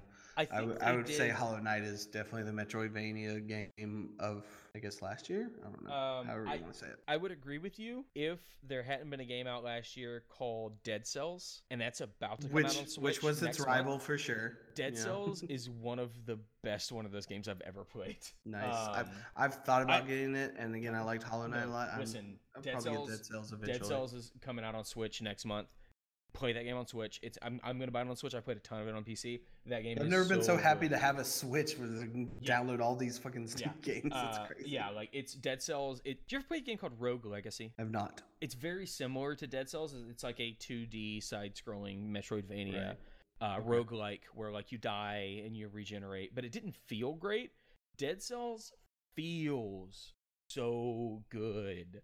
Like, everything about Dead Cells just feels amazing. Also, you like Hollow Knight, go on YouTube and look up. They did a Hollow Knight speed run at Awesome Games Done Quick this January. Okay, it's really good. Just look on YouTube, search Hollow Knight GDQ. You'll have two things. They did it last year in summer and this year in winter. They're both incredible. Highly recommend. Speaking of, it just ended a couple weeks ago. Games Done Quick. And they do it in January and in late July, early August, around then. Or no, sorry, early mid-July. It is a charity stream running, it's charity marathon speed running event where they bring in people. They stream 24 hours a day for 7 days straight, and they bring people in just to play games real fast. And it is incredible. If you've never watched any speed runs, they archive everything on YouTube. Go check it out. I highly recommend. This year they did a Super Mario Galaxy speedrun that was incredible, and they do it to raise money for charity. In January, they're raising money for the Prevent Cancer Foundation, which is probably the best cancer charity to give it to, because it's the only charity in which 100% of the money that comes in goes directly towards treatment and research. And in the summer, they raise money for Doctors Without Borders. And this summer they raise about $2 million each year, each stream, each event, and it's incredible. It's really cool to see an example of video games not being fucking shitty. Speaking of video games being fucking shitty, there is another news piece to talk about. There is ArenaNet is the company that make Guild Wars 2, multiplayer and a big MMO. One of their writers was posting on Twitter about how tough it is to write narrative for that game for the player, because the player wants to be in control, so you don't want to give their character too much personality and all that. It was a really interesting thread. And then this dude gets in her mentions and starts bugging her, but no, it's just like, you just fix it like this, it's easy, basically telling her, did you turn it off and back on again? And she eventually just said, like, replied to him, was just like, hey, shut up, like, leave me alone. I deal with this stuff constantly. You haven't sent any of this to any of my male coworkers talking about this stuff. Leave me alone. She get a lot of backlash for it. And then one of her male coworkers, stepped in and said, yeah, seriously, stop it. This never happens to me. Within 12 hours, both of those writers were fired. And you want to talk about giving in to harassment campaigns and hate groups. That's the example. That doesn't even make any goddamn sense. That's the example. They were both fired. And guess what's happened in the week or two since? Do tell. A whole lot of game companies have gotten a whole lot of emails and stuff from people saying, this woman that works for you was mean to me on Twitter. Fire her, fire her, fire her, fire her, fire her. Get rid of her. There was one that was going around that got sent to like 3 or 4 different companies. It was the same letter, and they basically did it. They wrote the bot to send the letter to auto-generate the name of one of the women that works at the company, but they did it wrong. So it just said female name. And so, like, who is the company that started this, that fired those two? ArenaNet. They developed Guild Wars 2. And yeah, it's the worst example of all the worst stuff from video games. It's the worst example of toxic fandom. It's the worst example of harassment campaigns working. And it's the worst example of video game developers need a fucking union. Yeah, because then this stuff wouldn't happen. I really hope that something comes from it, especially against ArenaNet. I hope that they realize how much they fucked up. Yeah, because like, how can you work at ArenaNet now? Because your job isn't secure anymore. All it takes is one dipshit on the internet. All it takes is one white supremacist fuckboy. I will say gaming is still the most toxic. Period. Oh yes, it always has been. Like, always will be. I love video games. I hate almost everything around them and the culture, the fans. Like, I don't play online for lots of reasons, but that's definitely one of them. I don't know. Like, listen, that's the easiest thing in the world. Don't put on the headset. Yeah, Like I know. you can play on like I'll play. I play Agreed. plenty of games online. I just don't put on the headset. Oh, I mean, I guess, but there's also just like, I don't know, there's still the visual abusiveness of that. You know, if they see what level you are or whatever, they'll take you out first, and I then don't know. it's Like not fun anymore. well, but like most games are really good about if they do service what level you are, which most games don't. They put you with people in similar levels. Like Overwatch is very Okay. good about that. Oh, yeah. I mean, I know Like Overwatch is like the like best example for sure. and it still has some pretty shitty people in its fan base. Oh, well, But yeah, you know, like it's video game culture still a is. video game. I think so much of it is the idea of a gamer. It's this idea that like video game people have wrapped up their entire identity into their hobby, and that's Yeah. not healthy. And so in a way that you don't see from people who really like music or who really like movies. We really like movies. We don't introduce ourselves as like, oh no, I'm a movie buff. But like it's a normal thing to just be like, oh yeah, I'm a gamer. Like Yeah. that's my whole identity. And that's not good. Like that's not healthy. I want That's why- to use this as a this as a transition into next thing. I want to talk about some anime stuff real quick, which I know is not your strong suit, but Yeah, go ahead. transition into that. Anime Expo was just the other Yes, weekend, I saw that. and there's a lot of cosplay. Just I love looking at the cosplay pictures because stuff's really good. And there's a female coworker with me, and she's huge into cosplay. Yeah. And she was showing me all these things.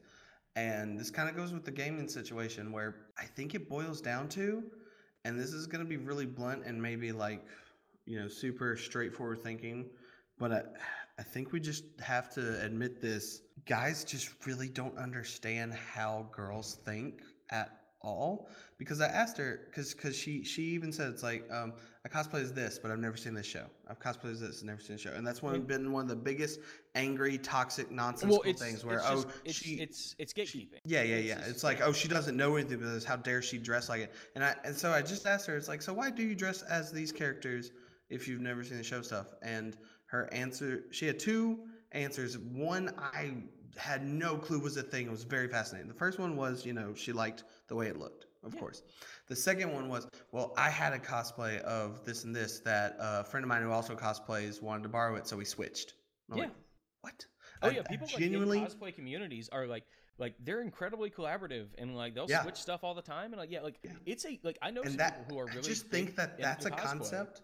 And it's very collaborative and it's very just like it's not gatekeepy. It's very and that's much just a concept that guys don't get for the most part. Especially very traditional gamers and traditional anime people. Yeah. Is they don't get this concept of just because you've never seen it doesn't mean you can't participate. Well, no, it's not that they don't get the concept. They understand the concept. They just don't want it to be a thing because they don't want the outsider in. It's the idea of othering. It's that like if you aren't a straight white dude, if you are not the guy, like if you're not the person that is viewed as default normal, you don't belong. And so they understand that it's fine if you don't watch the show to dress up, but they won't they won't accept it because no, this is mine, this belongs to me, and you're trying to take it from me. Mm-hmm. Because having people who are different than you enjoy something to them is like you're losing because that's what society has instilled in them. It's the idea that like that this is a zero-sum game and there's a limited amount to go around. So if someone comes in and gets some enjoyment off of it, that's less enjoyment that they get to have, and it's fucked up. And I don't know how to fix it. I don't know. Well, no, I know how to fix it. You fucking you block off those people. You tell those people they're not welcome, and you don't ignore them. Like, because that's the big thing is like, oh, just don't give in. Like, what you're saying is, oh, just go over there and suffer in silence. Shut up. Like, no, you tell them they're not welcome, and you tell them to fuck off. Talking about Anime Expo though, like, I am a big fan of the website Giant Bomb, and two of the guys from Giant Bomb have recently discovered they really like anime because they started playing Dragon Ball FighterZ when it came out. And they were like, maybe we should watch Dragon Ball Z. So they started watching Dragon Ball Z Kai, and they do a podcast like where they watch like 5 episodes of Kai a week and get together and talk about it. And they went to Anime Expo as invites from Crunchyroll, and they did a Anime 101 panel where people sent in clips from anime, and they showed it to them. Like, what do you think about this? Would you want to watch this show? And they talked about how I do love that. Honestly, I do love. And you've never seen this before? Okay. Yeah. They talked about how on the Giant Bombcast this week, how they went to they got a pass for the convention for about an hour, and they walked around and they went up to this huge cosplay booth, and they were like, "Boy, we really figured out where Dragon Ball is on the hierarchy of anime." Because we walked up and we were like, "Do y'all have any like Dragon Ball Z stuff, like any Goku wigs or anything like that?" And they said the girl looked at them in disgust. It was like, "No," which kind of lets you know where Dragon Ball is in the larger, especially the cosplay community. Well, definitely the cosplay community, because it's, you want to talk about gatekeeping. Well, I don't think it's gatekeeping as much as it's just played out. Like, there's a lot of other stuff you can. There is.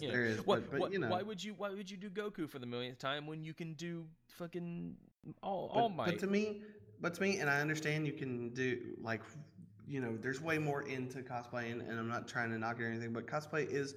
In a sense, like Halloween, where you can be the same thing every time if you want. Oh yeah, but like a lot of people don't realize about cosplay is like the people don't do it. The fun in cosplay is making it. Yes. And so you can wear the same thing every time, but like why? Like, that you enjoy making new things. Yeah. And because like I've got a friend of mine who has a killer like school uniform Deku cosplay from My Hero Academia. Oh wow, yeah. Yeah, and they have like a couple other different permutations because they didn't just want to stick with that one. But yeah. So speaking of 90s anime specifically, was just finished a few weeks ago that I can't stop being high off enough is an anime called Megalobox, which I've explained to you. Yes, you've told me about that. Yeah.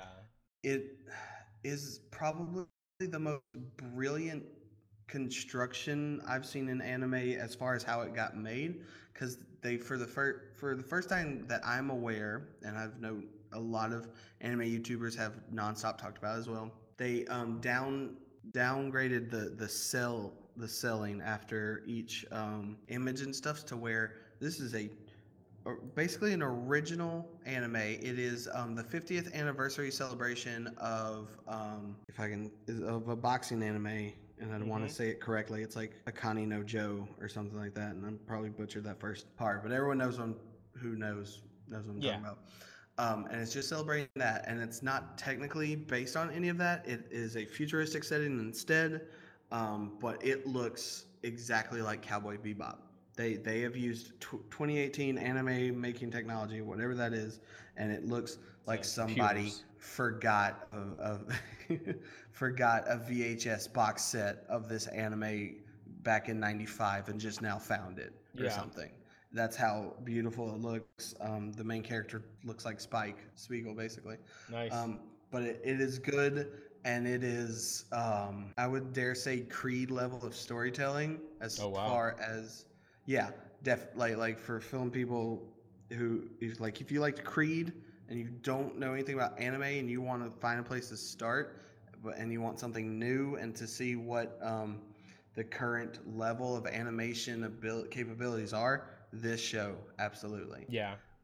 It is my favorite. I watched like the first 10 minutes of the first episode and it blew me away. Like it was striking. There's a couple. Yeah, good.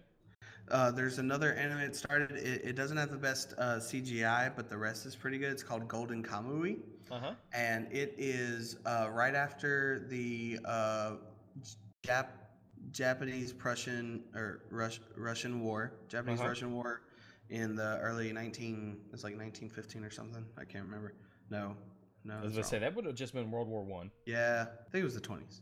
So there's like gold up in the mountains of northern Japan, and this guy who is like the most crazy badass anime, like he's basically like if Guts from Berserk was a military soldier, because he's been like stabbed and almost murdered that much, and he's super crazy and scarred up. And he meets this this girl, and she is from the super native part of Japan, because there's a section, and I don't think a lot of people know this, they're called the Ainu, and they're technically on an island that's part of Japan, and they are treated very differently. They're treated in a lot of the same concepts, the way they still are today and the way they have been, by their own people, sadly, because they have they can grow facial hair, essentially is their big distinctive difference.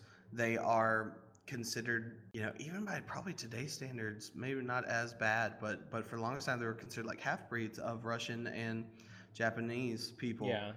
And they're treated a lot like how Native Americans are treated here by settlers and stuff like that. Yeah. Is the same concept. So they're like savages or whatever. But there's gold up in those mountains, and it turns into this batshit crazy treasure hunt with a bunch of prisoners and stuff who escaped, who all have, each prisoner has tattoos that were put on their back by the guy who hid the gold. Yeah. When he was put in prison, and they all have different parts of the map tattooed on their bodies, and it turns into a Quentin Tarantino period piece. Oh, God. Of just crazy bullshit fuckery. People killing each other and skinning the parts of the map off each other to finish the map, and Jesus it is bonkers. Christ. It is, and it's funny. It's actually very funny. That seems really cool. Yeah, it's really crazy. It's I think very much if Quentin Tarantino has never seen anime or read manga, if he picked this up first, he'd be like, "Holy crap!" Yeah, it's really good. I've got two things. Yeah. First off, is a little bit of a so there's a really good podcast I like called 30 20 10. It takes a look at this week in pop culture, 30, 20, and 10 years ago. Oh wow! And yeah, it's really cool. Highly recommend it. The one that they just did was the week of the 13th through the 19th. 30 years ago, Fish Called Wanda came out, one of the best comedies of all time. Akira came out in Japan. Yes.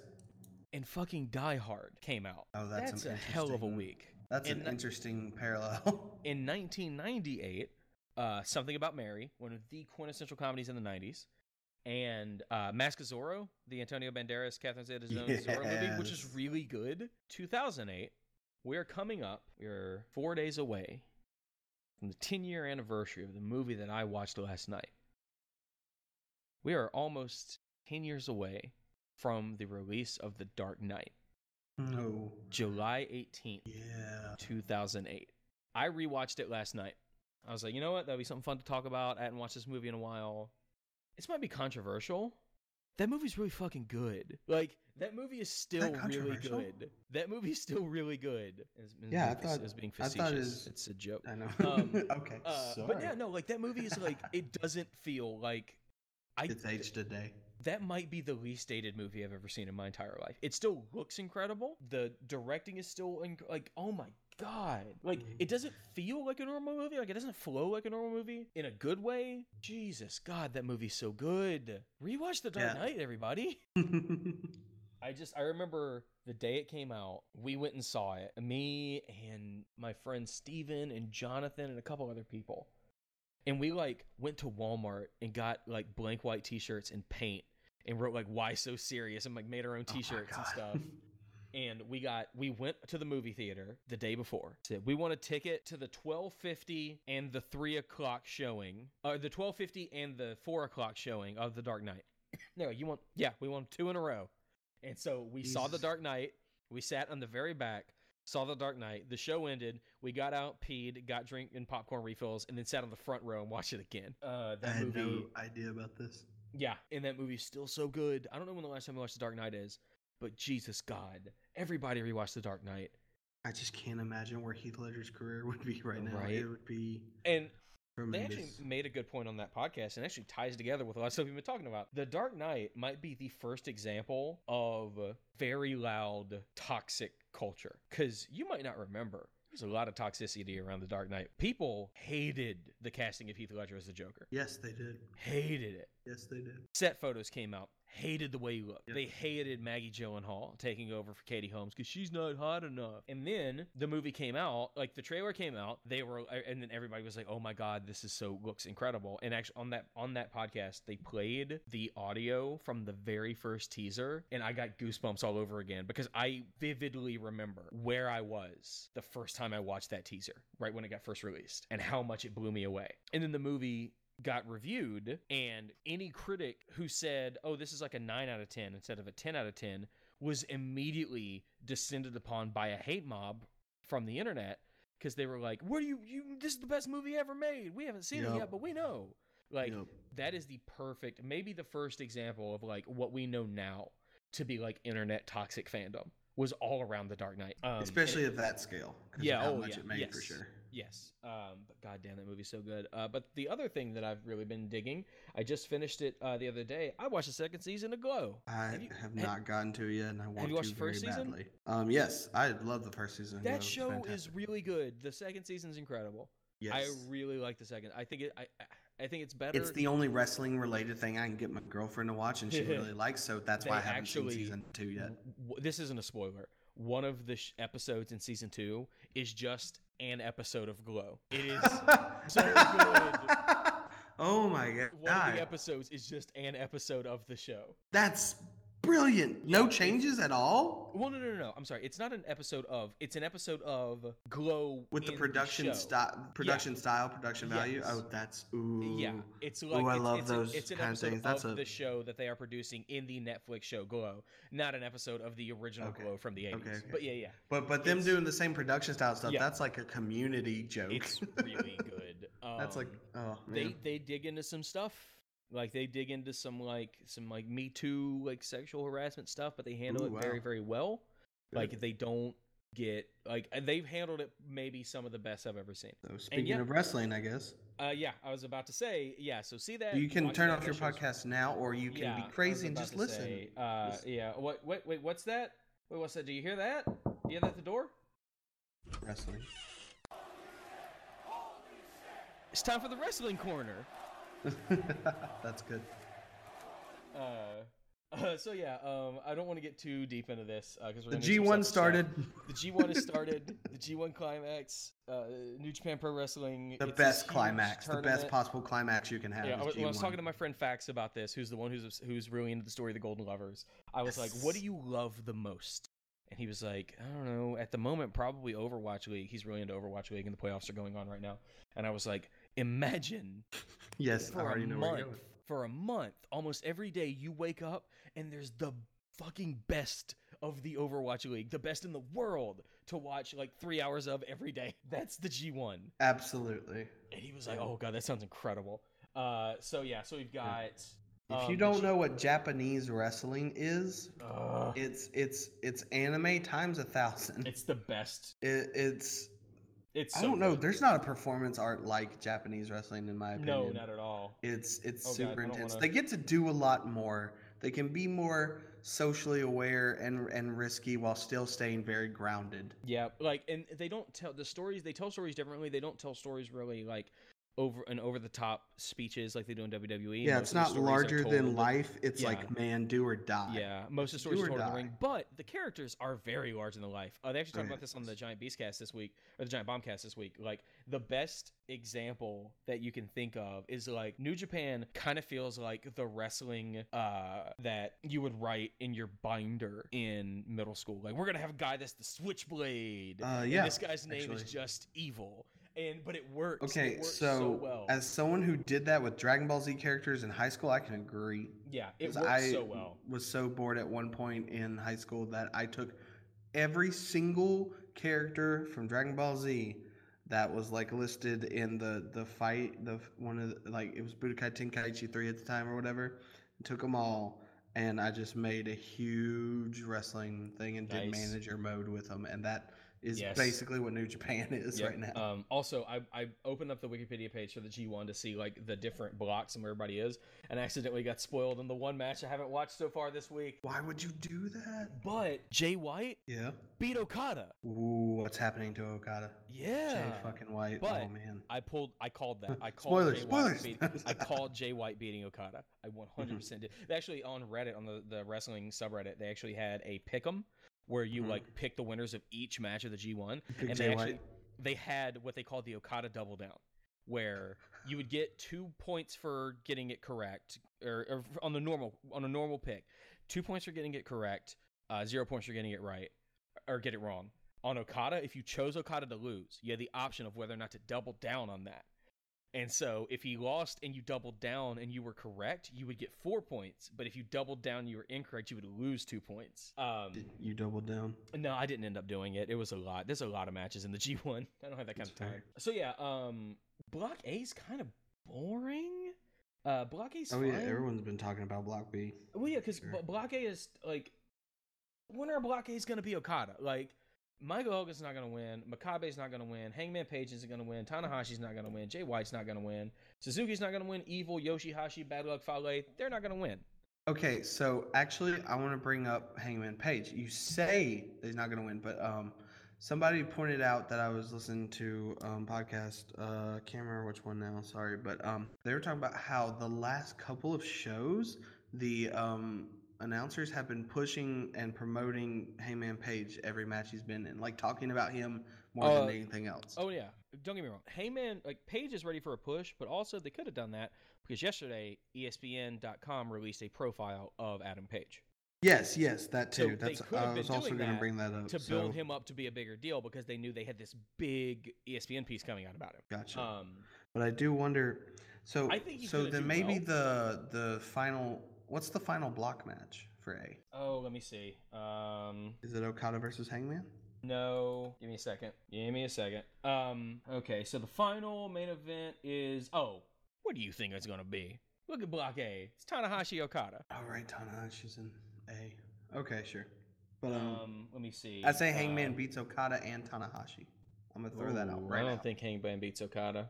I think those are the only two losses Okada will take is Jay White and Hangman. Tonight, it's Naito Omega is the main event, but we're also getting Ibushi and Zack Sabre Jr. and Juice Robinson and Tama Tonga. Those are all three of three. And Ishii and Toru Yano, which is going to be fine. Toru Yano is like a really entertaining dude. I think he's going to get... I love Toru Yano. Honestly, great. I'd probably... I think Toru Yano. You realize that dude has like 3 wins over Tanahashi. Like Toru Yano is the spoiler in the G1. He gets like quick upset. I think he beats Ishii and then Sonata versus Goto. On the 16th, it's Tanahashi versus Jay White, and I think whether he wins that or not is going to show how high they are on Jay White. And then we've got Ibushi versus Juice Robinson on the 19th. On the so this isn't a full thing. Oh man, on August 2nd.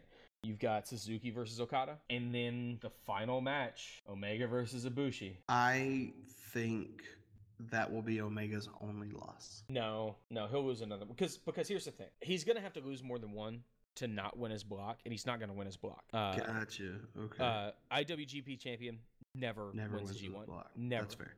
Hasn't happened since 2000. What I think it's going to be, I think Block B is going to be going towards, in the very last night, Naito is going to be at the top, and it's going to be Ibushi has to beat Omega to win the block over Naito. Ooh, I like that.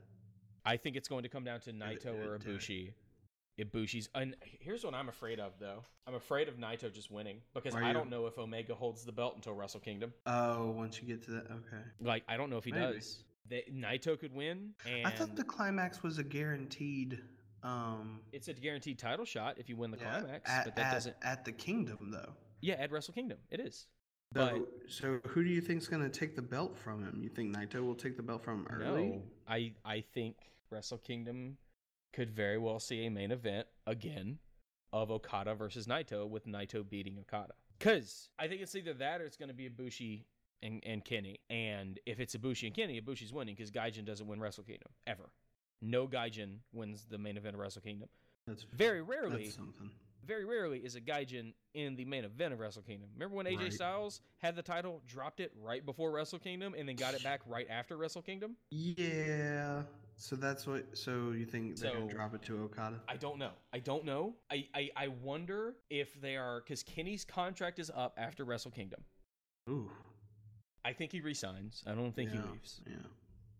But it would show how much faith they have in Kenny if they let him stand tall at the end of Wrestle Kingdom, because that's never happened before. And he's been like the longest tenure Gaijin there too, hasn't he? Like he was there before Devitt, and he's still there. Yeah. He's not necessarily in New Japan, because I think he was in Pro Wrestling Noah originally. Did Kenny Omega go to New Japan? Like he was in like for 6 months or something. Like him and Ibushi did some stuff in Noah, and then they both got signed. He had his debut in 2010 with the Golden Lovers. Like what it was him and Ibushi's matches in Noah made New Japan sign him. It wasn't Noah. I'm sorry, it was DDT. Oh yes, okay, that's right. Yeah.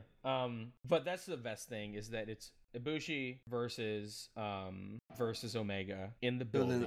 in Budokan Hall, where they had their match in 2012 that Ibushi won. Yes. That the building that Ibushi has been banned from since 2012.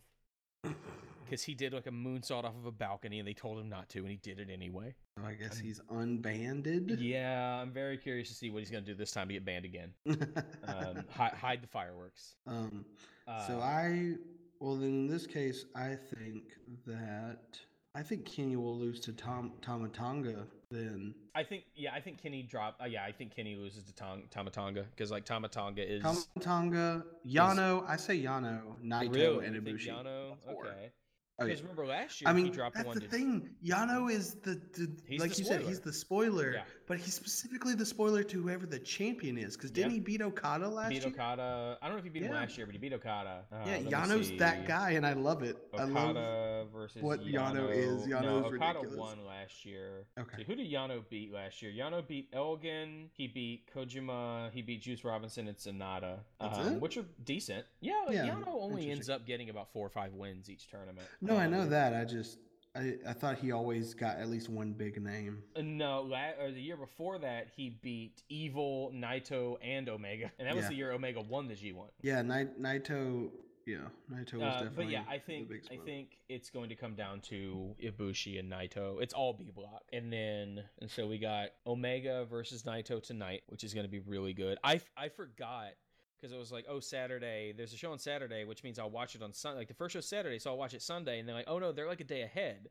First show's Saturday, so I'll watch it Saturday morning. Oh, Yano pinned Suzuki last year. Yeah. In under 7 minutes. But yeah, like, if you like wrestling, if you have any, like, New Japan World, it's $9. Check it out. Like, it's incredible.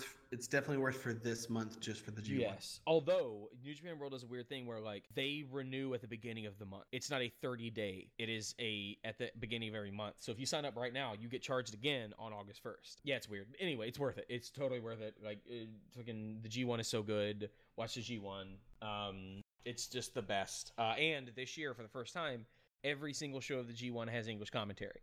If Japanese commentary is something in your way, it's all English commentary. Kevin Kelly's a great commentator. They had and that's all on World, right? Yeah, it's all on njpwworld.com.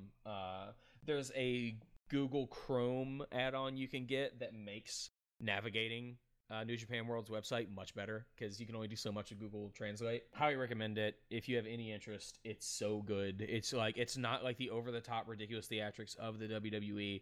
It is like a real sporting competition. It is incredible athletics. It's stuff that you've never seen before. Speaking of, we're going to jump over to WWE for just a minute. I just want to do a quick rundown of Extreme Rules, which is tomorrow night, and get predictions. Almas versus Sin Cara got added to the pre-show. What do we got? Almas, obviously. New Day versus Sanity in the pre-show. Sanity. Yeah. In a tables match too, isn't it? Tables match. Alexa Bliss versus Nia Jax, Extreme Rules match for the Raw Women's Championship. I mean, Alexa probably retains. I don't know. Probably, yeah. AJ Styles versus Nia to have it back, but it's fine. Yeah, AJ Styles versus Rusev. AJ retains. On Rusev Day? Yep, on Rusev Day. All right. I think we're going towards AJ versus Joe at SummerSlam. Hell in a Cell. No, SummerSlam. Yeah, sorry. Hell in a Cell is after. Yeah, it is, but the card subject has changed. I don't know if it'll go that far, but I think that's going to be. I don't have any reason to think it other than my gut. I want them to have, because they are AJ Styles and Samoa Joe, I want them to have 3 matches. Yeah, but that's me. Matt Hardy and Bray Wyatt versus the B Team for the Raw Tag Team Championships. I'm terrified of a B Team upset, not because they don't deserve it. It's just. It's a little too silly for me. I mean, if listen, that makes any sense. You tell me you didn't mark out when Slater and Rhino won the titles? It's basically the same thing. I kind of like Slater a lot more. I like the team, but I think Matt Hardy and Bray Wyatt keep it. Carmella and Asuka for the SmackDown Women's Championship with James Ellsworth and a Shark Cage. Carmella. I want Asuka to have it by now, but I don't want Asuka to have it by now. I don't want Asuka to be in a championship program right now. Like, she should. I think it's too early. Like, have Carmella have a decent reign, have Asuka have her own storylines, and then Asuka can win the championship at like SummerSlam or Survivor Series. Like, You say it's too early. Asuka's been on the main roster for a year. She super duper hasn't. Or no. Yeah, she premiered in October. Survivor Series. No. So yeah, almost. All right, 10 months. Anyway, no. Can you not do math? I cannot do month. Anyway, I think it's too soon on SmackDown. She had her big thing in WrestleMania. I think Carmella should have Carmella won it the night after WrestleMania when she cashed in. I don't like the idea of immediately putting her with Asuka. I think that's too soon. Like, I don't know. I don't think it's too soon in Asuka's career. I think it's too soon in Carmella's reign. Okay. I think the reign should be ended by Asuka, but she shouldn't have been anyway. Bludgeon Brothers versus Team Hell No. Bludgeon Brothers retain, I think. I think they're going to give it to Hell No. Listen, if Team Hell No wins and they look at each other and they say, we are the tag team champions, I'm going to fucking cry. Okay, so either, here's a crazy idea. Either they do that, or they lose, or they win, and then Kane takes the mic and goes, I've always fucking hated you, and beats the shit out of Brian. No. Here's the thing. If they win, they drop him back. Yes. Next, like, God, like they on, drop him back like on a SmackDown. SummerSlam. Yeah, like on SmackDown. Because I think you got to have Miz and Brian on SummerSlam, just in case.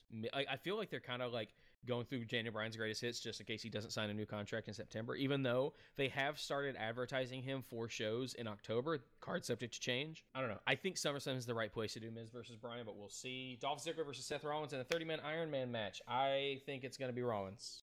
Yeah. That's going to be a great match. I hope it opens the show. Yeah, I can see that. Roman Reigns versus Bobby Lashley. Roman, obviously. I'm going to say Bobby Lashley just so if it happens, I can be smart. like, I was right. Yep. Yeah, but if it doesn't, it's just another Romans Tuesday. Yep. Jeff Hardy versus Nakamura. I think Hardy retains. It would be a little too early, and also I don't know.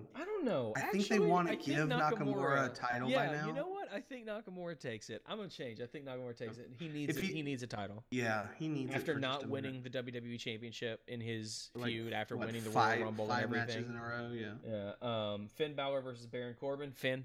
Yeah, definitely Finn. No. Bush. Really? Okay. I think Corbin fuckery is super strong right now. Possible, yeah.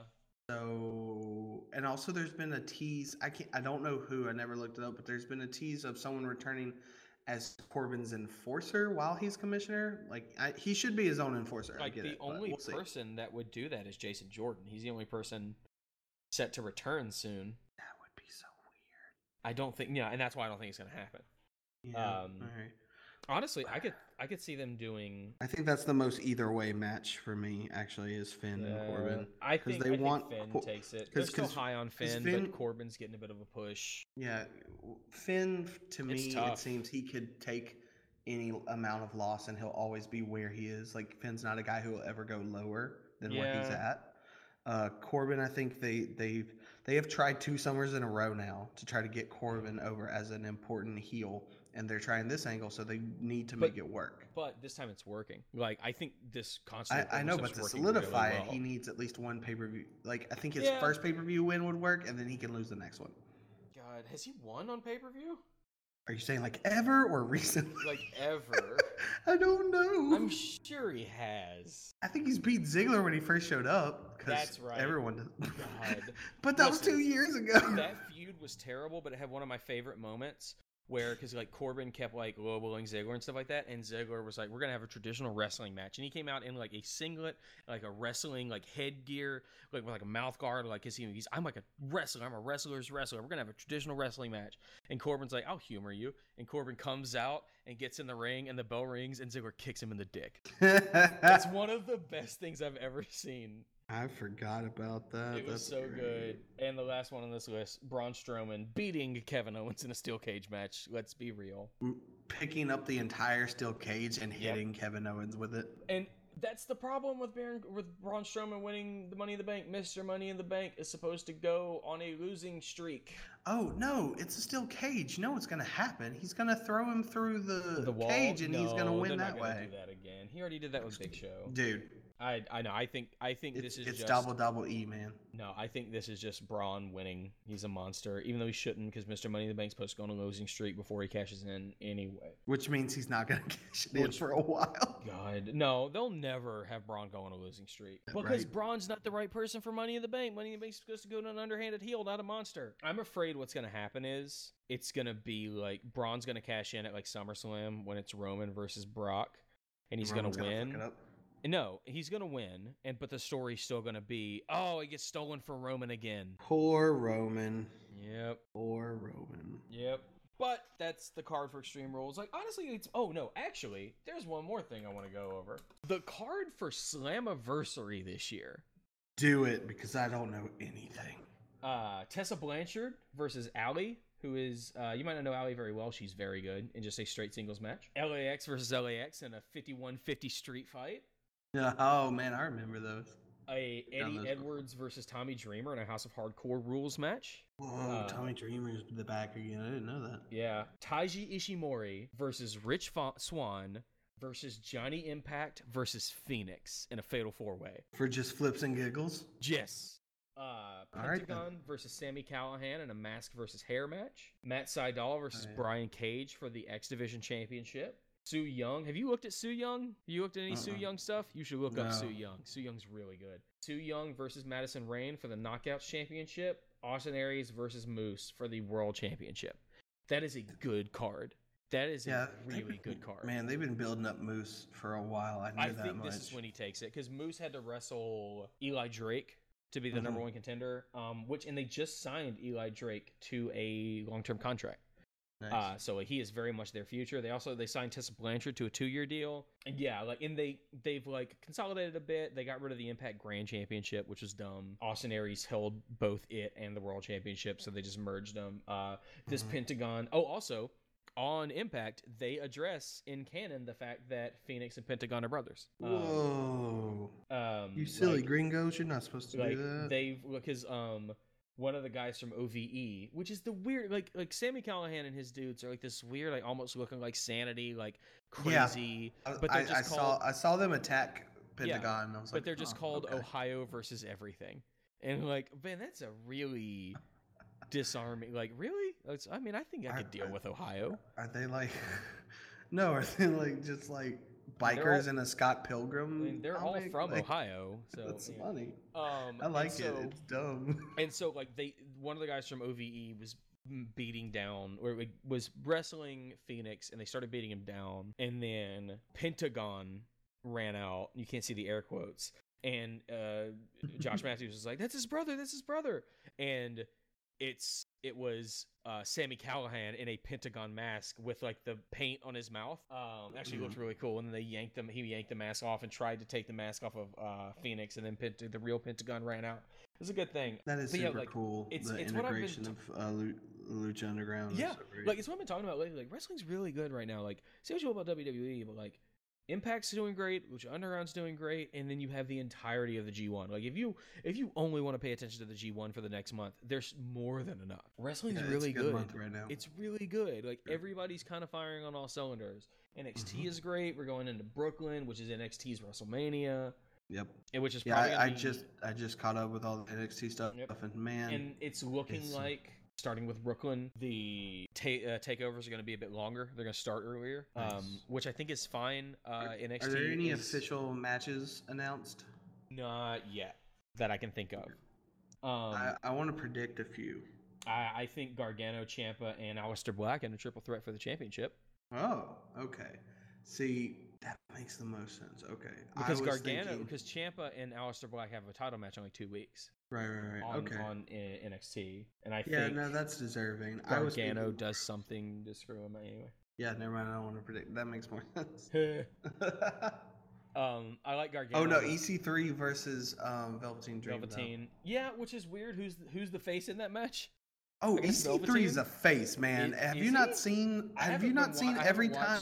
Look, he's a smug prick, but he hugs and high fives everyone. Really, that's interesting. And I think it's the idea of like eventually when he's like full on heel challenging for the title, he's just gonna be like, "You guys are so easy. I just gotta shake your ugly, filthy hands and then high five you, make you feel special, and you love me."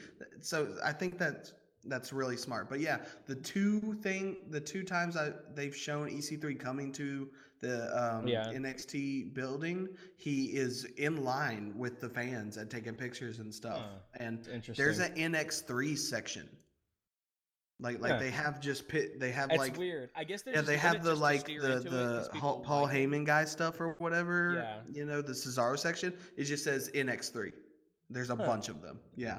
So he's gonna be a pseudo face Okay. for that match for sure. And then tag team Rick- championships, probably Mustache Mountain challenging with the rematch because you're all caught up, no, right? no. I don't think so. Have you heard about? It may be kayfabe, so maybe that's it. Yeah, but I think the Trent kayfabe- Seven I had his leg all screwed up. Yeah, I think that's kayfabe injury. Yeah. But I think that was more of a highlight to hype up NXT UK. Just them winning the titles was just like yeah. to get a headline. Yeah. I would challenge? think. Yeah. So I've been thinking a lot about this, and I want to say they could get a triple threat out of it. I With think who? it might be the Mighty and the War Raiders. Yeah, but Because those are they're all heels. Those are 3 heel teams. The War Raiders are heels? Yeah. Man, I thought they've been getting like cheers and Oh, well, stuff. yeah, that doesn't mean like this is NXT. Like the War Raiders made their debut by destroying Heavy Machinery. Like the War Raiders are heels. Like they're That's monster true. heels. That's true. But every team after that, like, I guess so. They did destroy Street Profits too, didn't they? I just now got like back in NXT. Yeah. So that's true. So maybe It's I weird, think they're right? gonna capitalize on War Raiders being in the picture. They're not gonna win, but they're gonna put them up there Yeah. pretty soon. Adam Cole, what's he doing? Ricochet, absolutely. There we go. Huh. Yeah, I guess so. Honestly, yeah. That is the problem. Is like Mustache Mountain, they are gonna be the tag team in NXT UK, but there isn't really a face tag team because of what happened. Listen, they can just throw a couple people together. Like I know, but as far as predictions go, yeah.